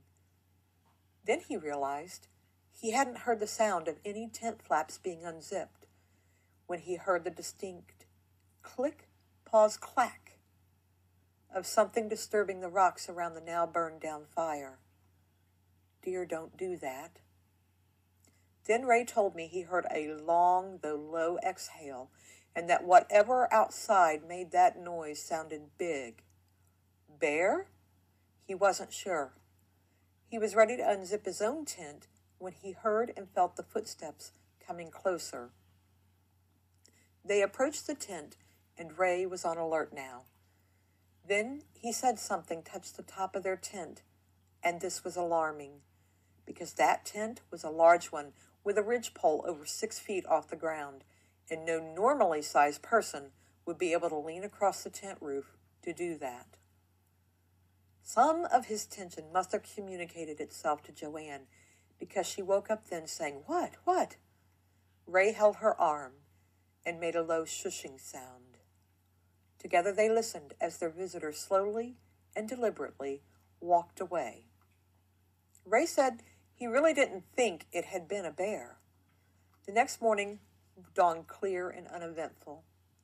Ray and Joanne didn't know whether to tell the others what had happened or not. No one else mentioned anything unusual, and they decided not to alarm anyone by describing the events. No injury or damage had been done, though Ray did closely inspect the fire pit and confirmed the rock circle had been disordered. In the early afternoon, Ray and Joanne, with Mark and Tina, hiked over to the creek, crossed the shallow water on rocks, and began hiking on the trail. Mike and Carol stayed with the campsite. Ray said they found a low area where there were hundreds, maybe thousands of tiny peeper frog hatchlings, like the trail was a living carpet of these small amphibians. Further on the trail, it wound past an old and abandoned house. Ray examined it and noticed the nails were all the old, square kind. Evidently, this had once been a farm and the trail a proper road, because past the house was another clearing with a big junk pile and a lot of old and beat-up appliances, ancient things that had been discarded here. Second-growth timber now overspread the trail, and it was obvious no one had dumped junk here for many years. Just past that area was when Ray said he got a clear feeling of foreboding, that they were being watched, spied on, by persons or animals unseen. He mentioned this to Joanne, and silently she nodded. She felt it as well. Ray was about to say something to Mark and Tina when the forest again grew quiet. No insect sounds, no bird calls, just a little low rustle of breeze in the treetops. And that's when they saw it. They were downwind of a slight embankment, and there was a small rill at the bottom, and on the far side of a fallen log, a large bear sat digging in the earth. Ray took Joanne's hand in his and was just about to say, "Hey, there's a bear," when the bear turned its head over its shoulder to look at them, and then it stood up. Only it wasn't a bear. Joanne quietly said, "Oh my God." Ray said it was a Bigfoot, obvious as the nose on your face, and this was no bear. The thing was standing on two huge legs, like tree trunks. It regarded them, and Ray said what he remembered most was its huge girth, that at the shoulders it was the width of 2 or 3 men. It was a dark reddish brown. Its face was bare and flat, with small eyes, a peaked head, and very small ears, and a large and flat nose. Ray said it wasn't human, but it had a human aspect about it. They all saw it now, and everyone stopped. The thing pivoted slowly, and looking directly at them, it sniffed the air slowly. Ray said that's when he got scared, really scared, because it was clear it had seen them, and it had a dispassionate yet clear intelligence. He and Mark turned the women around and said, "Let's go, let's get out of here." It took them maybe 40 minutes, double timing, to get back to their campsite, and Ray said he felt afraid but numb at the same time, like he was watching himself from outside his body, and he was wondering, how are we going to handle this? The 6 of them had a quick conference, and Ray and Joanne told the others about the preceding night's events, and it was decided to pack up and hike out of there. They had no firearms and no real weapons, just a couple of hatchets. Ray said it was tense to gather their gear and get everything packed without stopping every few minutes to reconnoiter the surrounding woods and get ready to travel, but that everyone managed themselves and they began their walk out. They had been hiking for a long while, mostly in silence, when Ray said they heard owl calls behind them and to their sides. But every one of them knew those weren't owl calls. Ray said he is pretty sure they were followed out of there by at least 1 or 2 of the creatures, though he didn't see them. And that was the toughest time, because he knew they were getting close to the vehicles and so could leave. But was there one ahead waiting for them? But they got to the vehicles, loaded them quickly, and left. They stayed the next 2 nights in motels, and what hiking they did was on large, well-established and busy trails. And that is the end of their story. If you ask my brother if he believes in Bigfoot, he will just grin. He will put his arm around his beautiful wife, kiss the top of her head, and he will just grin at you.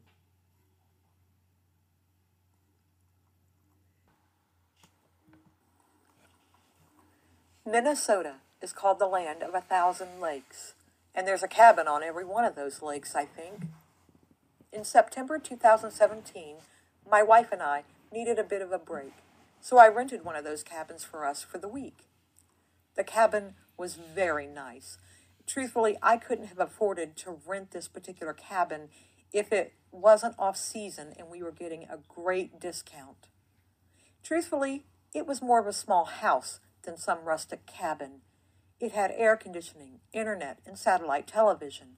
It was pretty upscale for a cabin, but again, it was off-season, so we got it cheap, and besides, we weren't going up there to watch television or surf the internet. The first night there, nothing happened. On the second night, there was lots of banging noises coming from the other side of the lake. Now, I did think that was kind of odd because there were two larger chalet-like cabins that we could see on the other side of the lake, but there hadn't been any lights in either of them and no activity during the day, and there weren't any lights in them at that time that I heard the banging. As far as I had gathered from the caretaker when we checked in, there were only 2 cabins rented out that week in that group, ours and another couple a few cabins away from us. I went out and stood on the porch deck that looked out over the lake. I looked to my right when I saw another light come on, and a few cabins down I saw the other couple also coming out on their porch deck. We could clearly see each other. We sort of nodded to each other and shrugged after a while before we each went back into our cabins. The next day, we managed to meet up with that couple from the other cabin and struck up a conversation. They had been there for a few days longer than we had, and they said the banging wasn't the only odd thing that had been happening. He said that the night before we arrived, they were sitting out on their deck enjoying the night sky when something started making an awful screaming noise. Not across the lake where the banging was coming from, but behind the cabins in the woods across from the loop road. It hadn't happened since, though, he said. Now, I didn't know quite what to think, but there was that banging going on, so I thought anything was possible, and if he said he heard a scream, he heard a scream. I'm not a hunter, so I don't know all the sounds wild animals make. The lake area had small boats that you could paddle out onto the lake with. So one afternoon, my wife and I paddled out and around the lake just to see what we could see. It was an overcast day, but visibility was good otherwise. There really wasn't a lot to see, just more trees and a few other cabins that I don't think belonged to the same group as ours, but they were down on the other end of the lake. Overall, it was just serene and quiet. I was getting pretty tired, so I paddled closer to the shore and followed it back and decided to head to our neck of the lake. That's when my wife saw the Bigfoot. She saw it first, then grabbed me. Then I saw it. It wasn't moving. In fact, I almost missed what my wife was trying to point out to me as we slid by on the lake. It was a solid color, dark brown as far as I could tell. I'd say we were around 50 feet from it. We weren't far from the bank, and the trees came down low to the bank in that area. I could not see its eyes, but you know when you are looking at something and it's looking right back at you, even if you can't see its eyes. That was what happened right then. It was a few seconds as we slid by on the lake. I remember turning on the crossbench in the boat, looking at it as long as I could as we passed beyond it. And I saw that its shoulders had also turned and watched us retreating on the lake as we went by. I can't really judge the height. I don't know what the ground was like in that area, if it was standing on a depression in the ground or if the ground was level. I was also looking up at it at a slight angle since the bank rolled upwards. I will say its overall appearance to my eyes was much larger and taller than any human. That's as far as I can go. At that distance, I can't say much more for certain. Once I got over my initial shock, I began paddling like crazy to get back to the cabin. I suddenly wasn't tired anymore. I don't think fear or being afraid are the right words to use here. Intrusion is the word I want to use. I felt like we had somehow intruded, as weird as that might sound. We got back to the cabin, and my wife and I agreed on all the points about what we had just seen. Then things began to make sense. We debated on whether or not to tell the other couple down the way what we had seen. But we decided to tell them because it's not like we'd ever see them again. So if they thought we were crazy, well, no big loss. And yeah, they were a bit cool when we told them what we had seen. They quickly closed the conversation, and we noticed the private looks they were giving each other as we turned to leave. You know the kind. The ones that you have with just your eyes, and it's a whole conversation with your significant other, saying, "These people are nuts. Snicker, snicker." But here's the interesting thing. They came back down just a couple hours later and suddenly wanted to talk to us more about what we had seen. Turns out, they had looked up the Bigfoot stuff on the internet after we left their cabin. That's when they ran into some supposed Bigfoot howls and screams. They listened to them, and they were certain that it was just what they had heard previously. Then they read about wood knocks, and that's when they decided they needed to come back down and talk to us. We didn't have much more to tell them. We couldn't tell them anything more. The other man wanted to go out on his own Finding Bigfoot expedition. I told him, "You go right on ahead," but I wasn't going out there with him. So that's it, Nance. We heard the wood knocks, but we never heard the screams that the other couple heard. We did float by, and we did get to see it, but they never did. I want to say I'm sorry it wasn't an up-close kind of encounter with more detail and interaction. But that would be a lie, because I'm not sorry that it wasn't that way. The way it happened, with a good bit of distance between us, was just right for me. Thanks for letting me tell this. Bobby and Irene. 911, what are you reporting?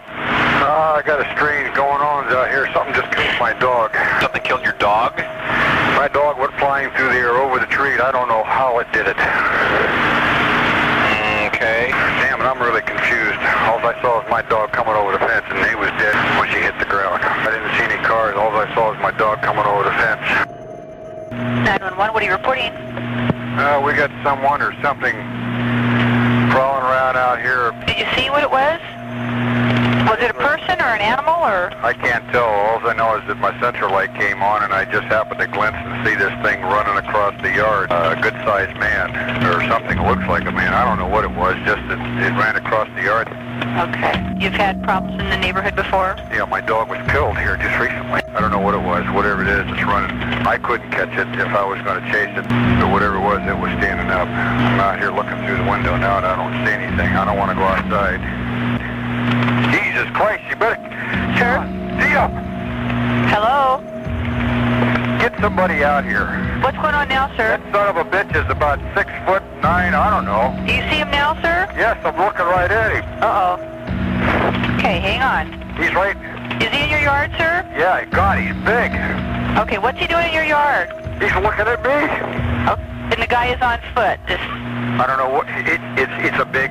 real big person. That's all I can say. Okay, but it is a person. Yeah, I'd say it was a person, somebody really big. But he's all in black. Is he a black male or a white male? Did you actually see whether, or was he just wearing black? He's all black and he's big. He is big.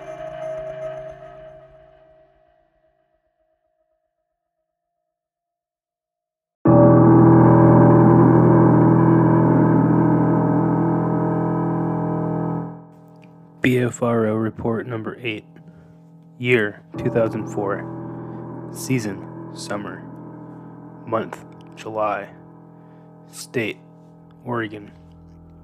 County Lane. Location details. The campground is about 8 miles southeast of Jarena Lake. Nearest town Cottage Grove. Nearest road Sharps Creek. Observed July 17, 2004. My 2 sons and I were camping this weekend at the One Potato Mineral Campground, just up the Forest Service access road from Mineral Camp. We were hiking up the steep road leading to the ghost town mining area in the early evening. We kept talking about a strange bird sound, the whoop, whoop, whoop, and just dismissed it as some weird bird. I happened across your website because I was looking for information on the Bohemia mine. I had chills and goosebumps when I read your journal entry.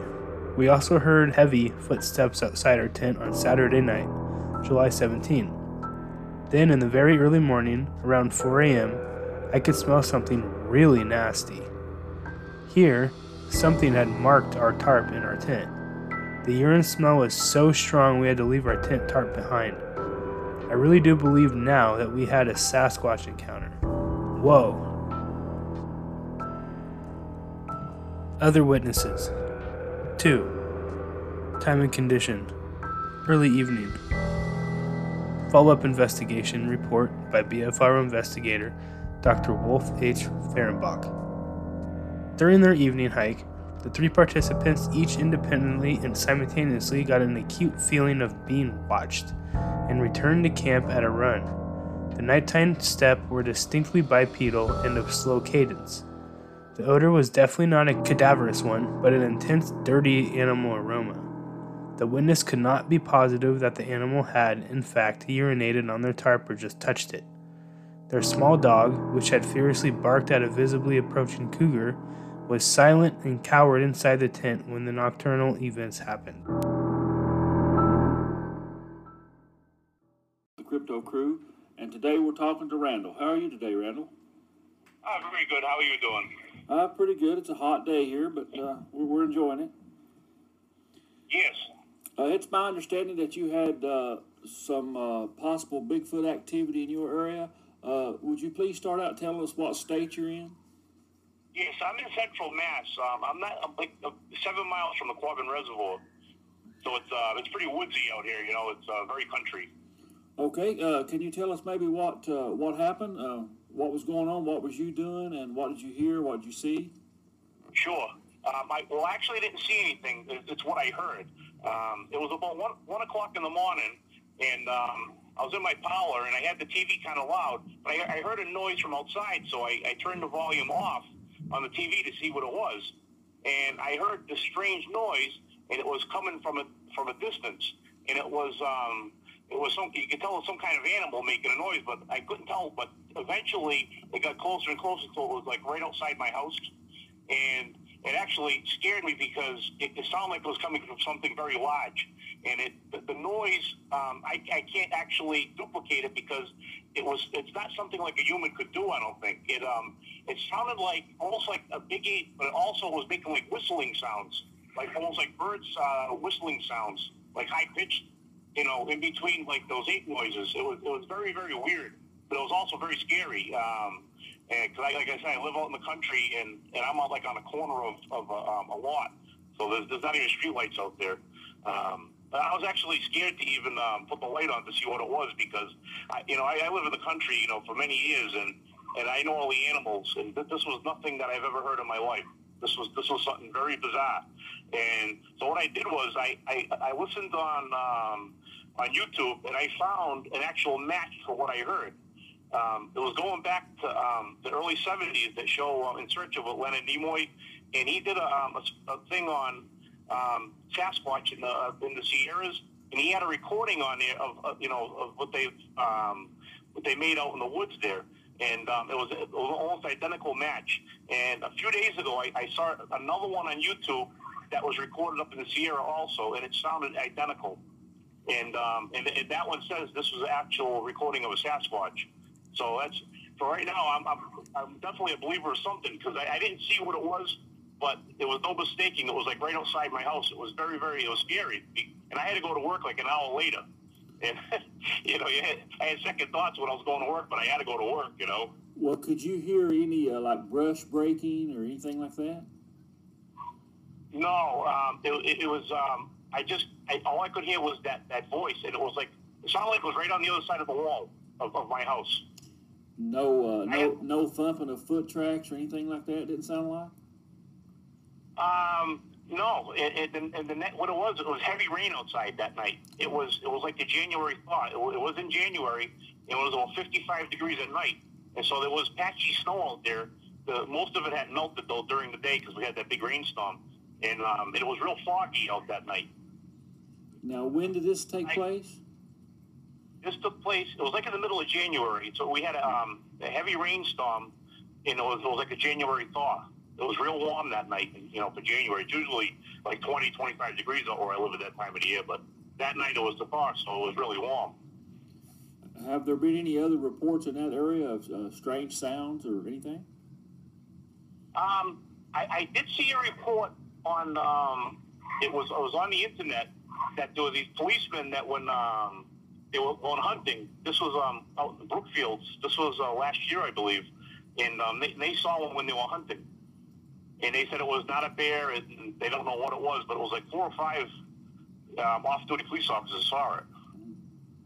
Did you go out and look around after it got daylight or that evening looking for tracks or anything? Yeah, I had to go to work, and when I came home, that's what I looked for. But I think all the heavy rain we had during the night, and the ground was still frozen underneath, so it was kind of hard for it to leave a print or anything. So I didn't see anything. But I can add to the story. Something happened last Friday night, and it was about 7:30. It was just starting to get dark at my house, and I heard 2 rocks were thrown through the woods, and they bounced off the trees.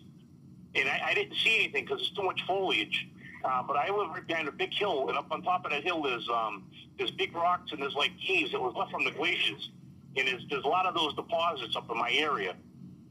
So I don't know what's up there, but whatever was able to throw a rock, I could hear it whistling through and hit the trees coming down. And when there was 2 of them that was thrown, but I didn't see the stone. I could just hear it. Well, to throw a rock, you basically have to have some kind of human type hand. A deer or something like that's not going to pick up a rock and throw it. So it has to be something that's got a human type hand if it's throwing rocks. Yes, I think you're right, sir. Are you going to get out in the mountains and look around your property there? I mean, are you going to get out in the woods and look anymore? Or?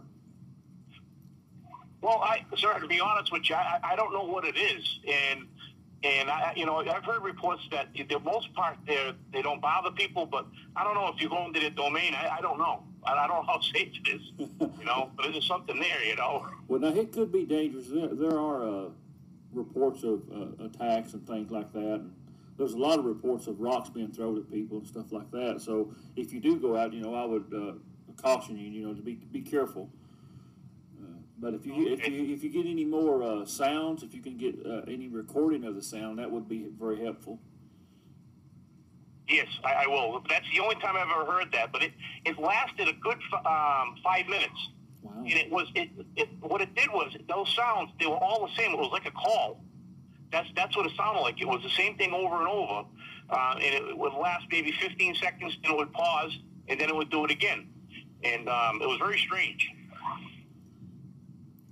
Sounds like you could have some activity around your house, so it might be wise to sort of keep an ear out for it and an eye out for it, because it may be getting real close to your house. Do you know if do they stay in one area, or do they have, or no one really knows that, or if they move around looking for food, or? Well, there's a couple of theories about that. Some people think they migrate, and it's not been actually proven, but I would imagine at times of the year they do travel, maybe due to weather or due to food sources. That's my opinion. I think they do travel around some. Oh, okay.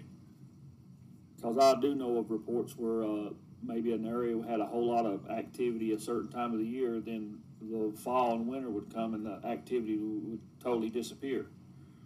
So it may be something that's just passing through, or it could be something that's going to stay around a while. Oh, okay. I did have some other information. I'm not sure what it is.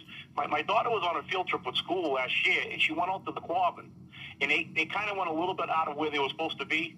And inside, there was like a mud area, and they got these tracks there. It was my daughter. She's the one that found it, and when she was on a field trip, she sent me the pictures to my phone. I still have those pictures. I'm not sure if they were human or what they were. They look, kind of big, Well, could I get you to send me those pictures? What's that? Could I get you to send me those pictures in an email or on Facebook or sure. something? Yes. Because that would be something interesting. How far is this from where you actually live? That's probably like a 20-minute ride, so it's probably maybe 15 miles. So that's not too far. No. And I appreciate you doing the interview. And if you don't care, I'll send you maybe an email link to send me those pictures of the tracks. Sure. And we'll add that into the story. And if anything else develops, you make sure to contact me. I definitely will. And I thank you for doing the interview. Oh, you're welcome.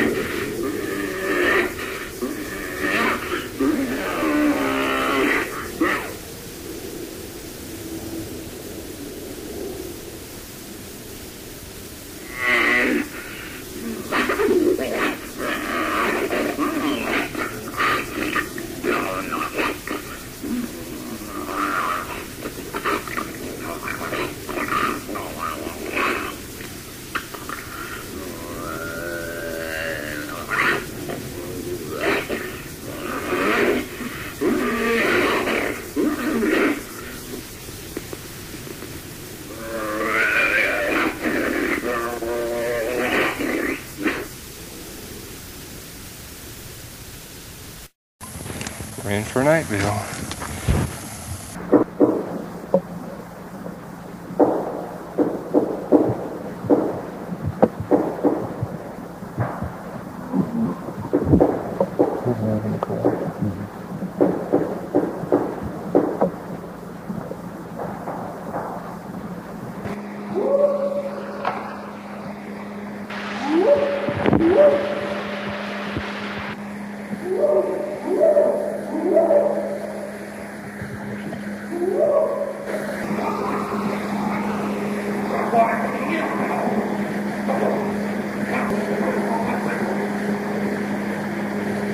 You're trying to talk to this.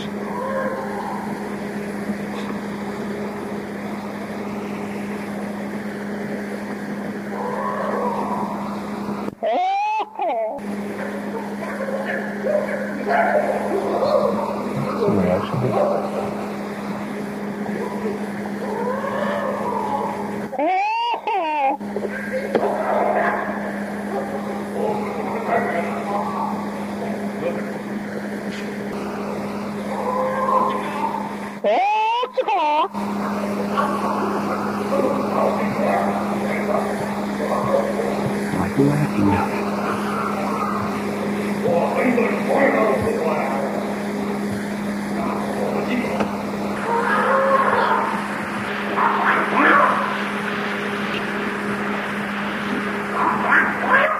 That's right, Joe.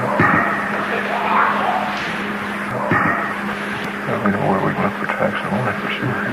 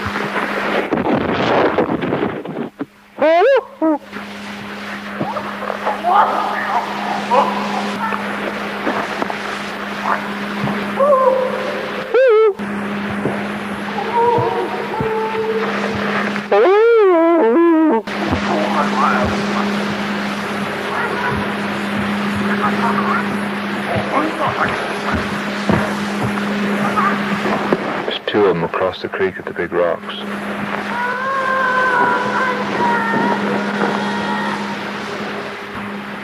It's a hard act to follow.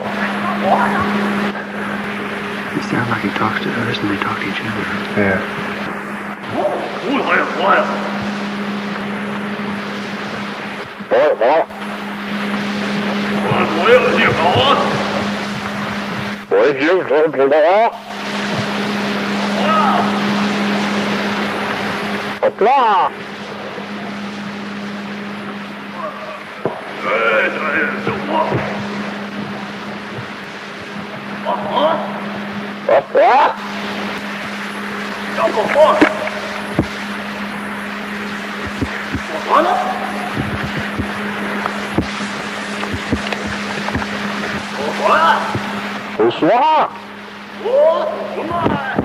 Right there, just seen movement right through there.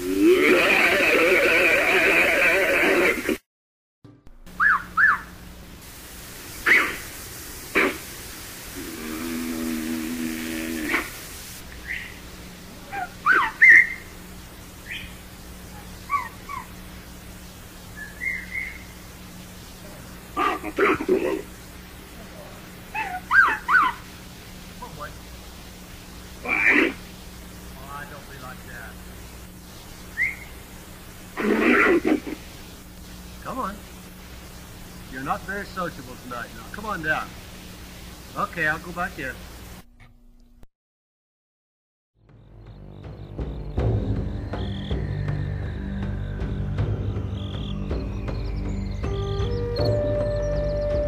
There's two of them across the creek at the big rocks.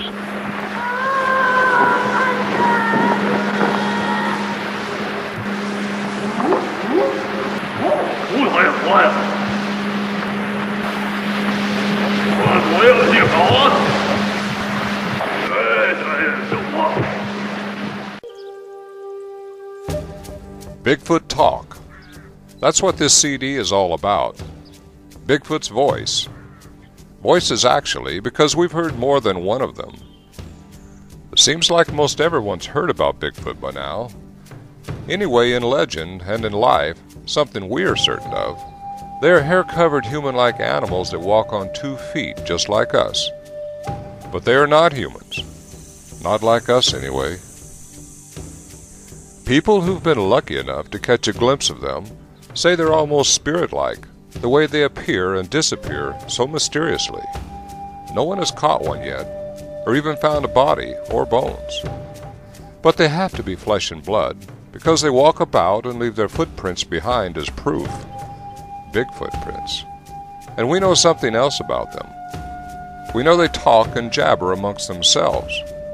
We know this because they talked and jabbered and carried on in the strangest way in our presence, even with us.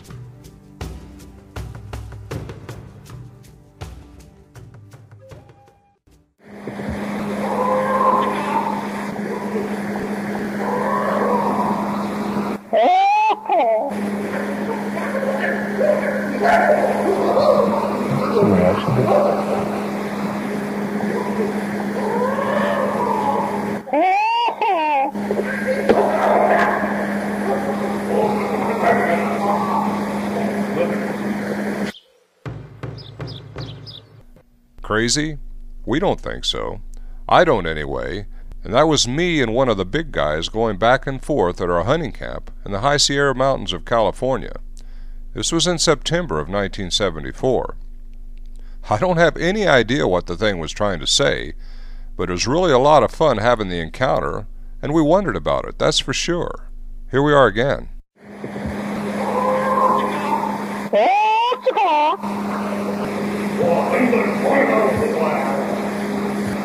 I wish I could say something like that. Can't pronounce what they're saying.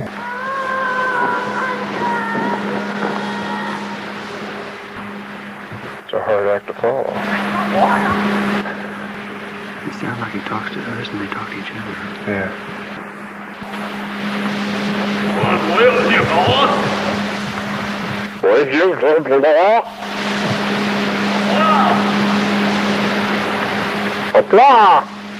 You get your recorder on.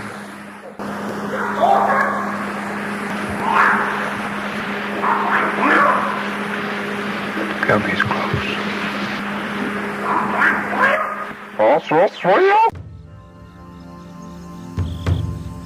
My name is Ron Moorhead. I live in Mariposa, a small foothill town near Yosemite National Park in California, and I own businesses there. Whether or not you believe it, you are listening to true recordings of Bigfoot creatures in their natural environment. We know these are naturally occurring primate voices. We have the evidence that establishes that much.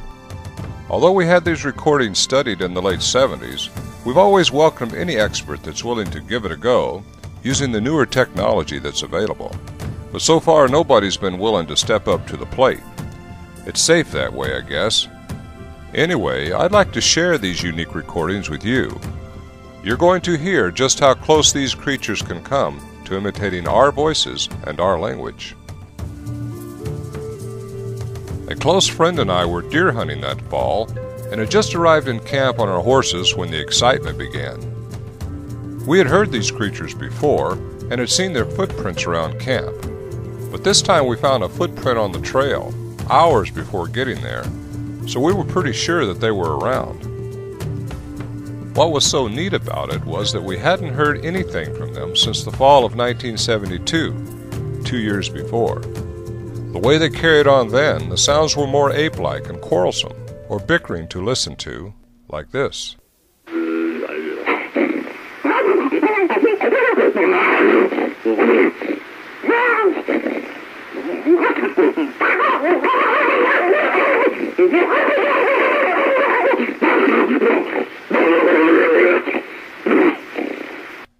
They sounded like they were full of nervous tension and emotion, and sometimes it spilled out abruptly, in incredibly rapid-fire burst.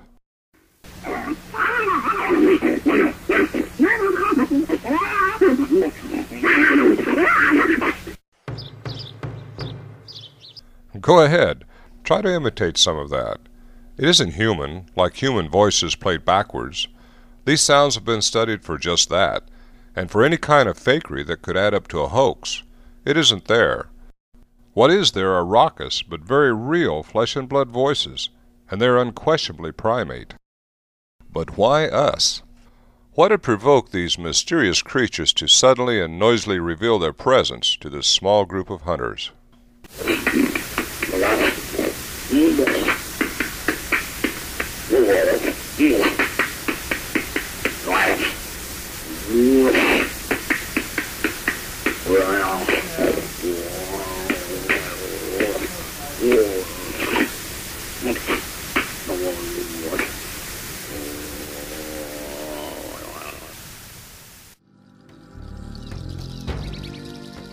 Back in July of 1971 is when it all began. It all started after Warren Johnson, a poultry plant manager, and his brother Lewis, who worked in a Valley sugar refinery, hiked into camp to scout out the deer population in advance of hunting season. That night, only a few minutes after they had gone to bed, inside an enclosed shelter they had fashioned out of deadfall logs, they heard a loud clatter and bang of pots and pans downhill at the camp stove. They thought it must have been a bear scavenging for food, but the sounds they heard were different and confusing to them. When they went outside to look, after things had quieted down, they saw a big 5-toed footprint in the mud, where a teapot full of scalding hot water had overturned, and the track they saw wasn't a bear's. What they heard was something like this.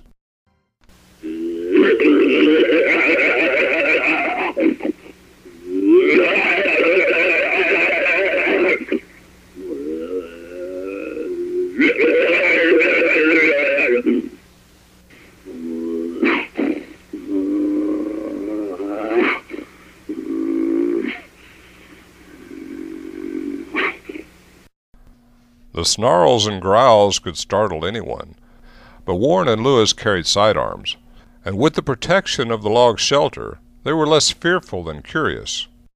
A week later they returned to camp armed with small tape recorders to see if the thing would return. This time when they went to bed, they left the pots and pans stacked in such a way that if anything touched them they would come crashing down and make a loud racket. The recording which follows is poor quality, and it has a lot of background noise, but it is the very first that we know about of one of these creatures sounding out close enough to be heard and recorded. The creature was very close, and it didn't sound real happy.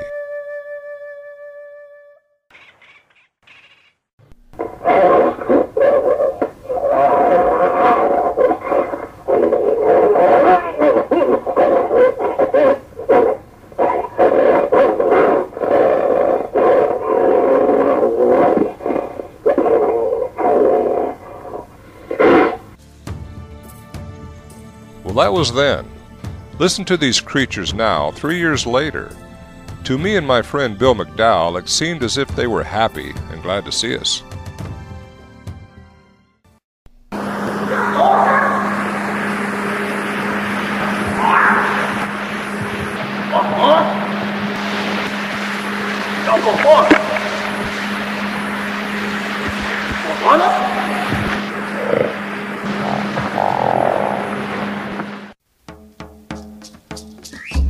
That snort you may have heard was a horse. People say horses shy away from these things.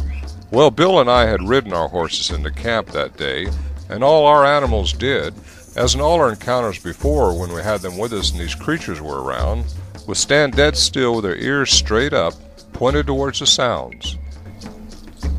This is real stuff, from real encounters with real flesh and blood creatures that left huge 5-toed footprints around our hunting camp. It's 8 miles one way, up and down some pretty steep country, just to get in or out of this place. The trips we've made and the problems we've had on this trail over the years could make a story by itself. It can get really exciting wrangling the mules in and out of this area during thunderstorms, especially when a bolt of lightning blows a tree up in front of you. On the switchbacks, I've had a couple spills over the edge with my horse.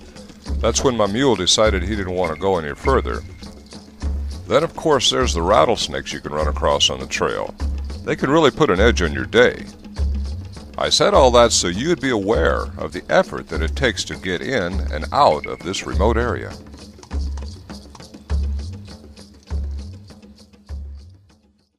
Because of their big footprints and gigantic voices, we got to calling them collectively Biggie. And Biggie will probably become known to the world one of these days, as surely as Africa's great apes are known. And these close-in, emotion-packed vocal displays should represent a valuable step towards that discovery. Our encounters in the Sierras started with a single accident, being painfully scalded with boiling hot water from a teapot, and becoming angry at his mistake. But Warren and Lewis didn't react by yelling or shooting their guns, and no harm had come to the creature from the humans inside the shelter. Could it be this was the turning point for this particular Bigfoot family? The thing that made it seem okay for them to come around and show off their voices? Who knows? What we do know is that it was exciting when they were around, and we had fun with them. And for their part, we think they were having fun with us. But were they?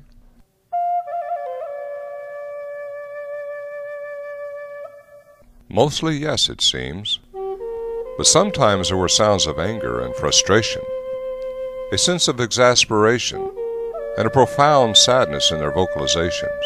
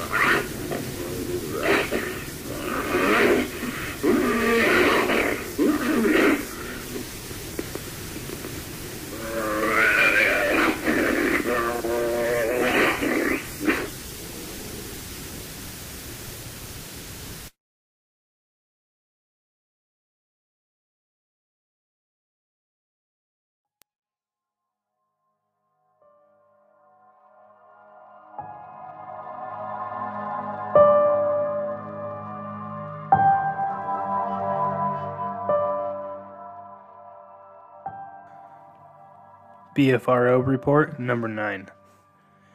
Year 1982. Season Spring. Month June. Date 2nd. State Washington. County Grays Harbor. Location details: Abbott Hill, Warman's Bar, Elma Gate, Porter Creek.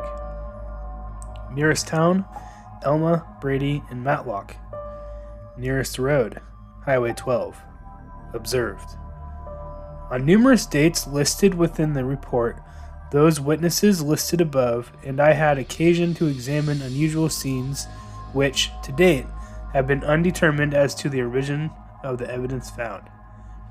It should be noted that all materials used to process said scenes were supplied by the individuals themselves, and the results thereof are retained personally by said individuals. Copies can be made available on some of the evidence with consent of the owners. The time involved was donated by the individuals as well. Thereof, this report is merely a documentation of facts observed by myself and includes some comments made by those listed. It is not submitted as an official case report per se. This, the Grays Harbor Sheriff Department, has been asked and graciously accepted to act as caretaker of this documentation. On 4/22/82, at approximately 16:09 hours, I was contacted at my residence by a private citizen, name withheld at request, in reference to a number of large tracts found in a fairly secluded area of the eastern portion of Grays Harbor County.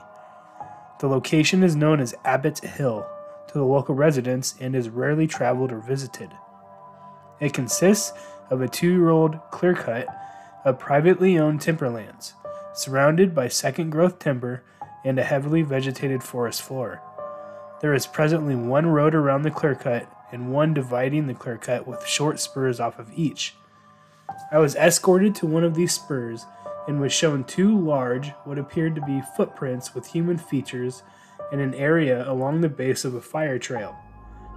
The tracks were obviously made after the rains and before the sun had dried the mud, as there were virtually no rain pockets in the major portion of the track.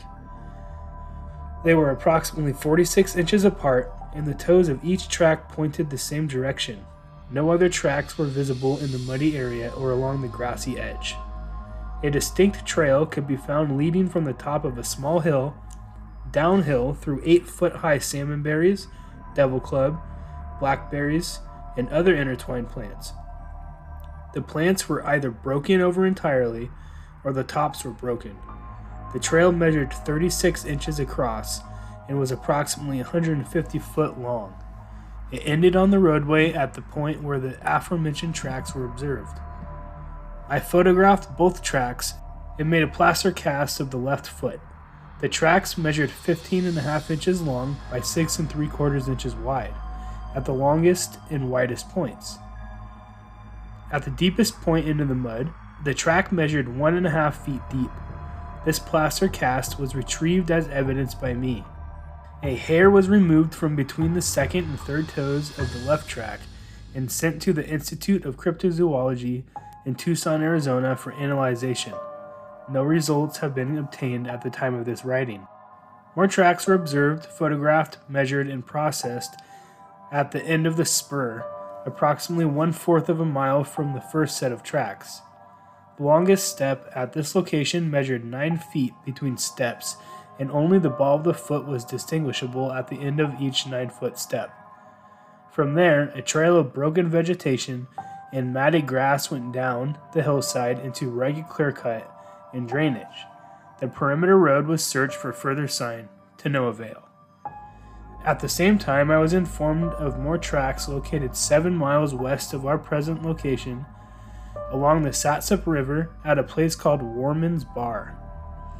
Upon investigation, I found 2 separate sets of tracks together, both starting from under the water, traveling westerly, and ending in hard-packed gravel, which made tracking difficult at best. These tracks were photographed and measured by me. The largest was 17 inches long by 7.5 inches wide, at the longest and widest points. The smallest was 15.5 long by 6.5 wide at the longest and widest points. Both sets were made in hard-packed river sand and appeared to have been the result of great weight being placed on each foot. The steps measured from 52 inches down to 39 inches. No casts were made of these due to the lack of plaster of Paris. Upon return to the scene with the proper casting materials, I found only portions of the tracks due to those made by curiosity seekers. On 4/27/82, I was informed by Officer Jim Young of the Oakville Police Department of numerous tracks discovered along the Chehalis River in an area known as Elma Gate Boat Launch. According to Jim, these tracks were followed approximately half mile upstream. Sergeant Verrill Hutchinson and I went to the area where I photographed, measured, and processed the scene. Hutchinson retained the cast of the left foot. The measurement was 15 inches long by 6 1/4 inch wide at the longest and widest of the left track. Further investigation revealed by a trail of approximately 1 mile. Steps measuring from 59 inches to 34 inches. On 5/23/82, I was contacted at my residence by a pastor of a local church and requested to the Porter Creek area for investigation of large tracks sighted in a fairly secluded area of Capitol Forest. I contacted Mike Bim and we met the pastor and were escorted to the scene. There were 4 tracks found in the area. Numerous photos were taken of the tracks, slide film, and 2 casts were made of 2 tracks. Mike Bim retaining one, I the other. An aspen tree was scratched in such a way indicating 5 fingers or like items were used to make marks. The lowest mark was located 72 inches from the ground, and the highest was located 98 inches from the ground. This portion of the tree was removed and is held as evidence. Numerous branches were broken from 8 feet to approximately 11 feet in the trees. A wad of approximately 12 ferns minus the roots were found at the creek, along with 2 new growth portions of aspen branches. A subsequent search of the opposite bank of the creek revealed numerous tracks traveling downstream. The area the tracks were located is a sharp bank, covered with ground slough and devil's club. The tracks were followed approximately 1.5 miles and were lost at the edge of a clear cut.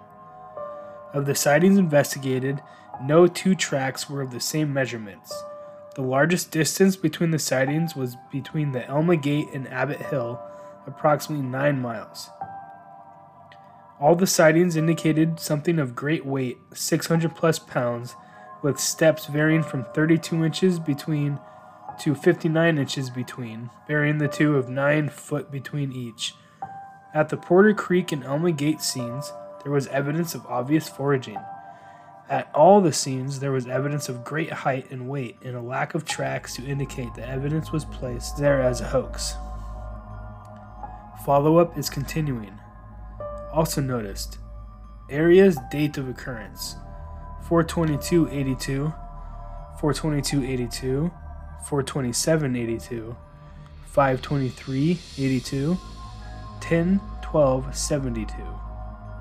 Other witnesses: Harry Ford, Dennis E., Deputy; Michael Bem, Deputy; Vero Hutchinson, Sergeant; Ronald Whiteman, Sergeant; James Young, Patrolman; Oakville Police Department, Oakville, Washington. Environment: stream and riverside areas. Follow-up investigation report. Evidence collected: 8 plaster casts, privately owned; 24 B&W 35mm Kodak photos; 36 Kodachrome 35mm color slides of scenes; 12 color photos, 35mm of scene.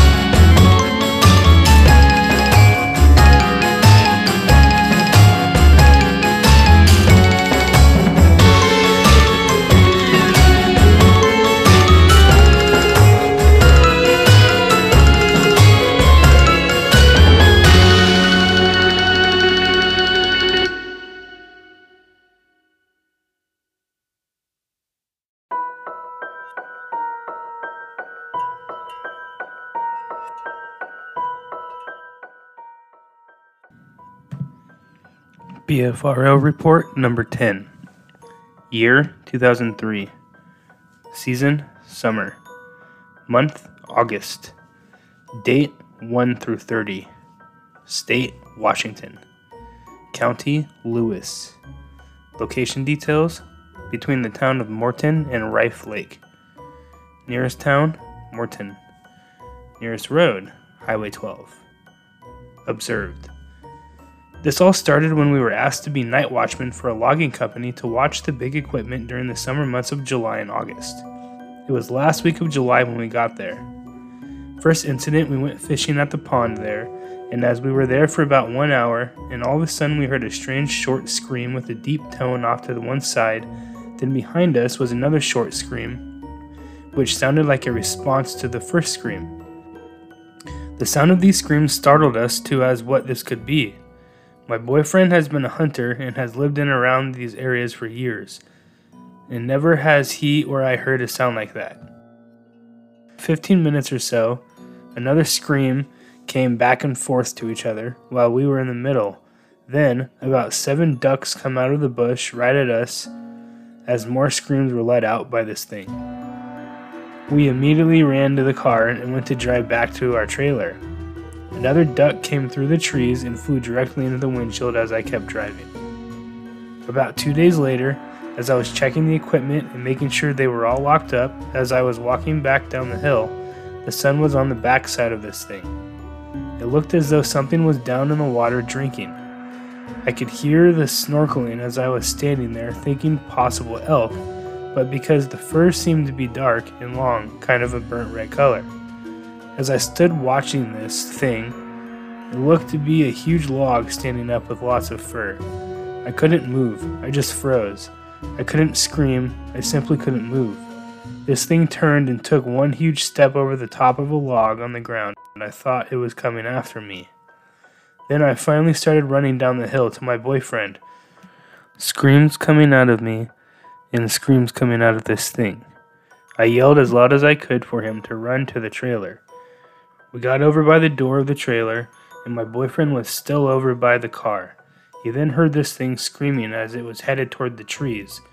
Then the branches were breaking, as screams and then screams down behind us. We both went into the trailer. I was so scared I couldn't leave the trailer. My boyfriend went back outside and listened. It sounded as though it was done. He came back into the trailer and asked me what I saw. I told him this thing, it just came out of the ground. He said, "A bear?" I said, "No, taller than a bear. It was like Andre the Giant just stepping over the rope. That's how big this thing was, 8 or 9 feet tall easy." The following morning, we went out to look for some kind of footprints. Saw a couple about 4 foot split between them. The trees were uprooted, some were twisted, bent down, twisted, broken off, about 7 foot up the tree. We decided to stay. Maybe we could communicate. We got communication by screaming through the construction cone, which worked almost right away. My boyfriend would scream through the cone, then about 5 minutes this thing would scream possibly 10 yards into the tree line. Either way, it was the same screams and noises as down at the pond. As days and nights went by, my boyfriend would keep in contact with this thing. It would answer all the time when it was close. The twigs and branches we placed in the ground, skinny side pushed into the ground, the trees were not the branches of the trees around pushed into the ground. We then saw stumps that were completely surrounded by branches and branches weaved into trees and looked to be beds. We found handprints where the beds were. We found hair trapped into the ground like a straw bed. Other things were happening also, but I would like to talk to someone about this. I still have nightmares about this. Please, if you read my story, contact me. Thank you. Investigators Edition. The following is a narrative based on an interview with the witnesses at their home on 3/15/08. The witnesses arrived at the logging site on July 20th, 2003. Their job was night watchmen over the logging equipment. It was their responsibility. They were on duty all night. They were off duty during the daylight hours while the equipment was being used. First site. The first location is where most of the activity occurred. From the gate, the pond is 3 miles up the road on what they call the main line. The trailer was parked a mile further down the road beyond the pond. A large clear cut was on the north side of the trailer site. A road ran north through the clear cut, bending to the east about in the middle. A spur road extended north from the bend in the road and extended at the tree line. First encounter, the pond. Date, August 1st. Time, dusk. Moon, new. The couple was fishing at the pond in the late afternoon. They had been fishing for about an hour when suddenly the first creature screamed. Then, in a few seconds, the second creature screamed. It was just getting dark. The witnesses could not see what they were, but said that the creatures were only about 40 yards to each side of them. The first creature was across the pond to the right side, and the second creature was on their side of their left. The second creature was just beyond where they parked their car. Not knowing what it was that was screaming, they became afraid and decided to leave. As they were rapidly trying to get to the car, a flock of ducks was flushed from the brush at the end of the pond where the first creature screamed from. The ducks were very spooked. The witnesses jumped into their car and began to head towards their trailer when two very frightened ducks rocketed through the timber between the pond and the road, and one actually collided with the driver's side mirror of their car. Second encounter, eyes in the clear cut. Date, August 2nd. Time, midnight to 1 a.m. Moon, new. Location, up in the clear cut, near the logging equipment, which was parked about halfway between the road and the tree line along the right side of the spur road. Later that night, after the encounter at the pond, they walked up the road into the clear cut to check on the equipment. They took a laser light pin with them. After checking the equipment to make sure it was locked up, they were looking to see what might be out in the clear cut, like deer, elk, bear, etc., when they saw 3 sets of red-colored eyes close to the ground, in the open, just to the left of the spur road. The eyes moved from the left of the road up onto the road. When the witnesses shined the laser light on the creatures, the eyes seemed to bob and weave, trying to duck away from the laser light. The creatures stayed close to the ground, with one set almost on the ground, and the other 2 higher up. When the laser light hit the creatures, they could see hair about 4 inches long. Then one set of eyes rose up to be about 6 feet above the road. They assumed it stood up. Then all 3 creatures turned and walked away, up the spur road to the tree line. At the tree line, they turned left and headed down through the trees. The witnesses said that they could hear branches breaking as they walked. They could also hear vocalizations periodically. It sounded like 2 people who were very annoyed and complaining. The screams were short vocalizations, like shouts, and were exactly the same as they heard near the pond. That ended the second encounter. Third encounter, whistling. Date, August 2nd. Moon, new. Time, late afternoon to dusk. Location, halfway between the pond and their trailer, on the north side of the main line road. The next day, the witnesses decided to take a walk. It was late afternoon. They walked from their trailer back towards the pond and then up a cat road for a distance. They then turned around because it was getting dark. The boyfriend was getting an uneasy feeling about the situation. As they were walking out, they began to hear a flute-like whistle. When they would stop to listen, the whistle would stop. When they started to walk again, the whistle would start up again. Whatever was making the whistling sound followed them all the way back to the main road. They could not identify what was making the sound. Fourth encounter, the little one. Date, August 6th. Time, 11:30 p.m. Moon, half full. Location, at the creek which ran down from the clear cut and past the trailer. The female witness went to get water from the creek. She was up in the clear cut a short distance at a place on the creek where it was easy to fill up water jugs. She was crouching down filling up her water jugs when she looked up and saw 2 yellowish looking eyes framed by black, shiny skin. She could see the eyes, nose, cheeks, and forehead. It was 5 feet away, but down on the ground looking up at her. She said softly, "You stay right there," and backed away. She went to get her boyfriend. When they came back a few minutes later, the creature was gone. Fifth encounter, the big one. Date, August 7th. Time, 10 p.m. Moon, a little more than half full. Location, in the clear cut at the head of the little stream that flowed out of the clear cut and past the trailer. The next night, just at dusk, they could still see well enough to work on their car, which was having problems. It was about 10 p.m.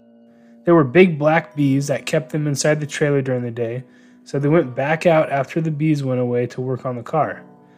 The female witness walked up the road leading into the clear cut to check on the logging equipment and make sure that the doors were all closed and locked. Having done that, she was walking back towards the trailer when she heard this snorkeling sound over by the creek. She walked over to take a look at what might be there and saw this big fur-covered butt about 60 to 70 feet away.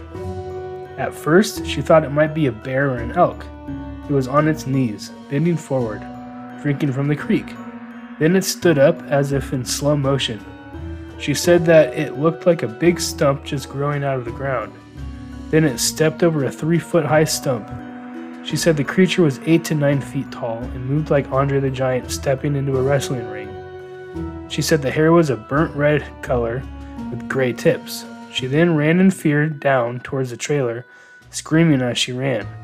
She stated that she didn't know if it was chasing her or not, but she could hear it screaming also. Her boyfriend, hearing her, walked across the road to see what was going on. He said that the creature was moving away, screaming. He said that it threw a fit up in the trees. It was yelling and screaming, breaking trees and branches. The screaming was the same sound as they heard down by the pond. This was the first time they realized what they were encountering. Sixth encounter, tree breaking. Date, August 8th. Time, approximately midnight. Moon, a little more than half full. Location, 40 yards from the trailer. The same night, they saw the big one in the clear cut. They went out to get water from the creek, but stayed close to the trailer, within 40 yards. They wanted to be close enough to run to safety if necessary. While getting water, they heard a creature walking in the woods close by. The boyfriend threw some rocks in the direction of the sounds. The creature reacted to the rock throwing by violently shaking a small tree. It shook the tree so hard that it fell over. This scared the witness, so he fired his one shot into the air to scare the creature away and yelled, "Stay away." At this, the creature went silent and walked away. After the shot, the male creature made a call from above and behind them in the clear cut. By this time, they could identify the two individuals by the sound of their voices. The male makes a louder, deeper call. The female voice is a higher pitched, not as loud as the male, and has a distinctive short howling sound she makes at the end of her vocalizations. After the fifth and sixth encounters, they started walking into the woods during the day looking for tracks. They found impressions in the moss which were quite large. The interesting thing about the impressions is that there would be a deep heel print, then an undisturbed space, then the front of the foot. The stride was 4.5 feet. At one muddy bank, they found a track where the Sasquatch tried to step up the bank, but its foot slipped and made a long 5-toed slide mark in the mud. They began to find stick structures in the shape of tripods and teepees. There were large ones and very small ones. The interesting thing is that the structures were made with the tips of the poles inserted into the ground and the root end up in the air. They found lines of single poles stuck in the ground, tip end down, like trail markers. They found lean-to type structures made against a large tree, and there was what appeared to be a sleeping nest under it. Inside, they found hair, which looks like elk hair, and a full handprint. The handprint was close to human proportions, but dinner plate large. They found a log laying on the ground that had sticks arranged leaning on the log at even intervals. The couple constructed their own teepee near where they found the stick structures in the sleeping nest. The idea was to make a structure as a blind and then hide out in it at night to see what might show up. They leaned poles up against the side of a big stump and lodged the lower ends into the stump roots. Then they wove sticks horizontally. They spent several hours that night inside this blind. After a few hours, with nothing happening, they decided to go back to the trailer. They said, "I wonder what the Sasquatches will think of our structure." As they were walking away, they heard one of the Sasquatch hoot at them. They were being watched the whole time. The next day, they went back to check on their structure and found it disassembled, and the sticks neatly stacked in 3 piles. Later, they decided to try to mimic the calls they were hearing. They used a construction cone as a megaphone, and by making a call while sucking in air, the male witness was able to imitate the calls. When he called, the creatures would almost always answer. This interaction continued intermittently until the end of August. The creatures seemed curious about them and hung around at each of their 3 locations where they camped at. They would hear vocalizations from time to time. They said that it would be what they called the squawk call, and sometimes there would be wood knocks or rock clacking. They heard both the male and female. The couple was stationed at the first logging site for about 1 month before being moved to the next logging site about a mile away. This move happened around the 1st of September. Second site. The couple stayed at the second site for about 3 weeks. During this time, they would hear heavy, raspy breathing from time to time as one of the creatures walked by their trailer. There was a lot of human activity at this time. The Sasquatch curious about them, but left them alone. Third site. They stayed at the third site for 2 weeks.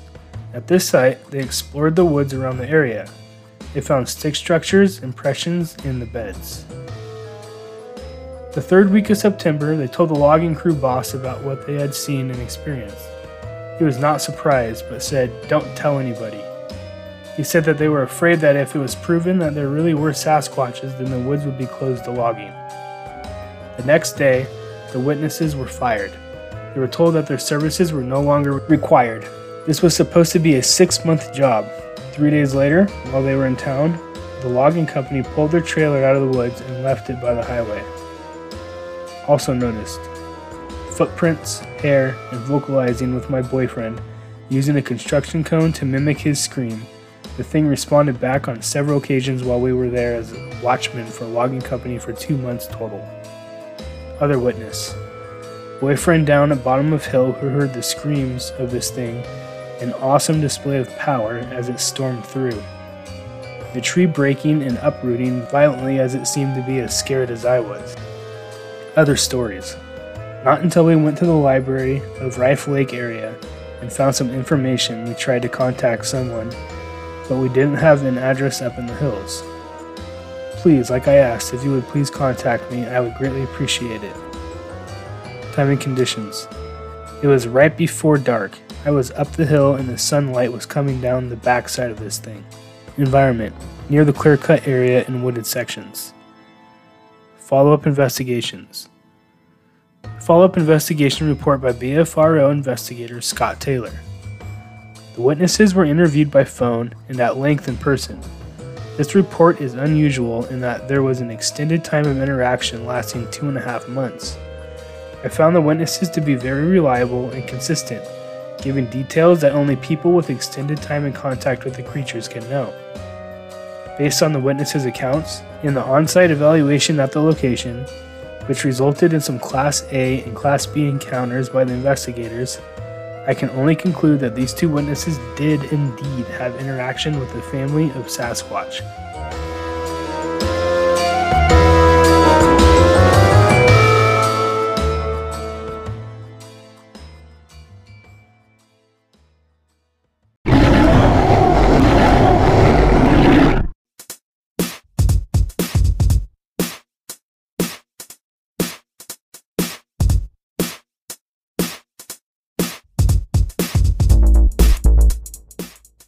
And that's all I got for you today.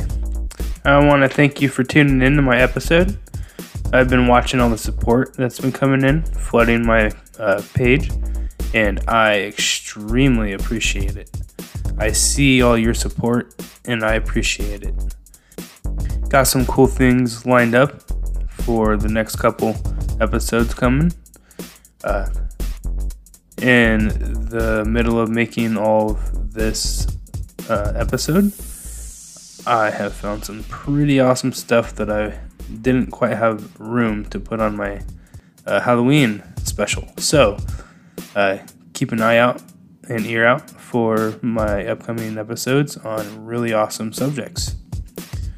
So until next time, be kind, be safe, love each other, love yourself, happy Halloween, and until next time.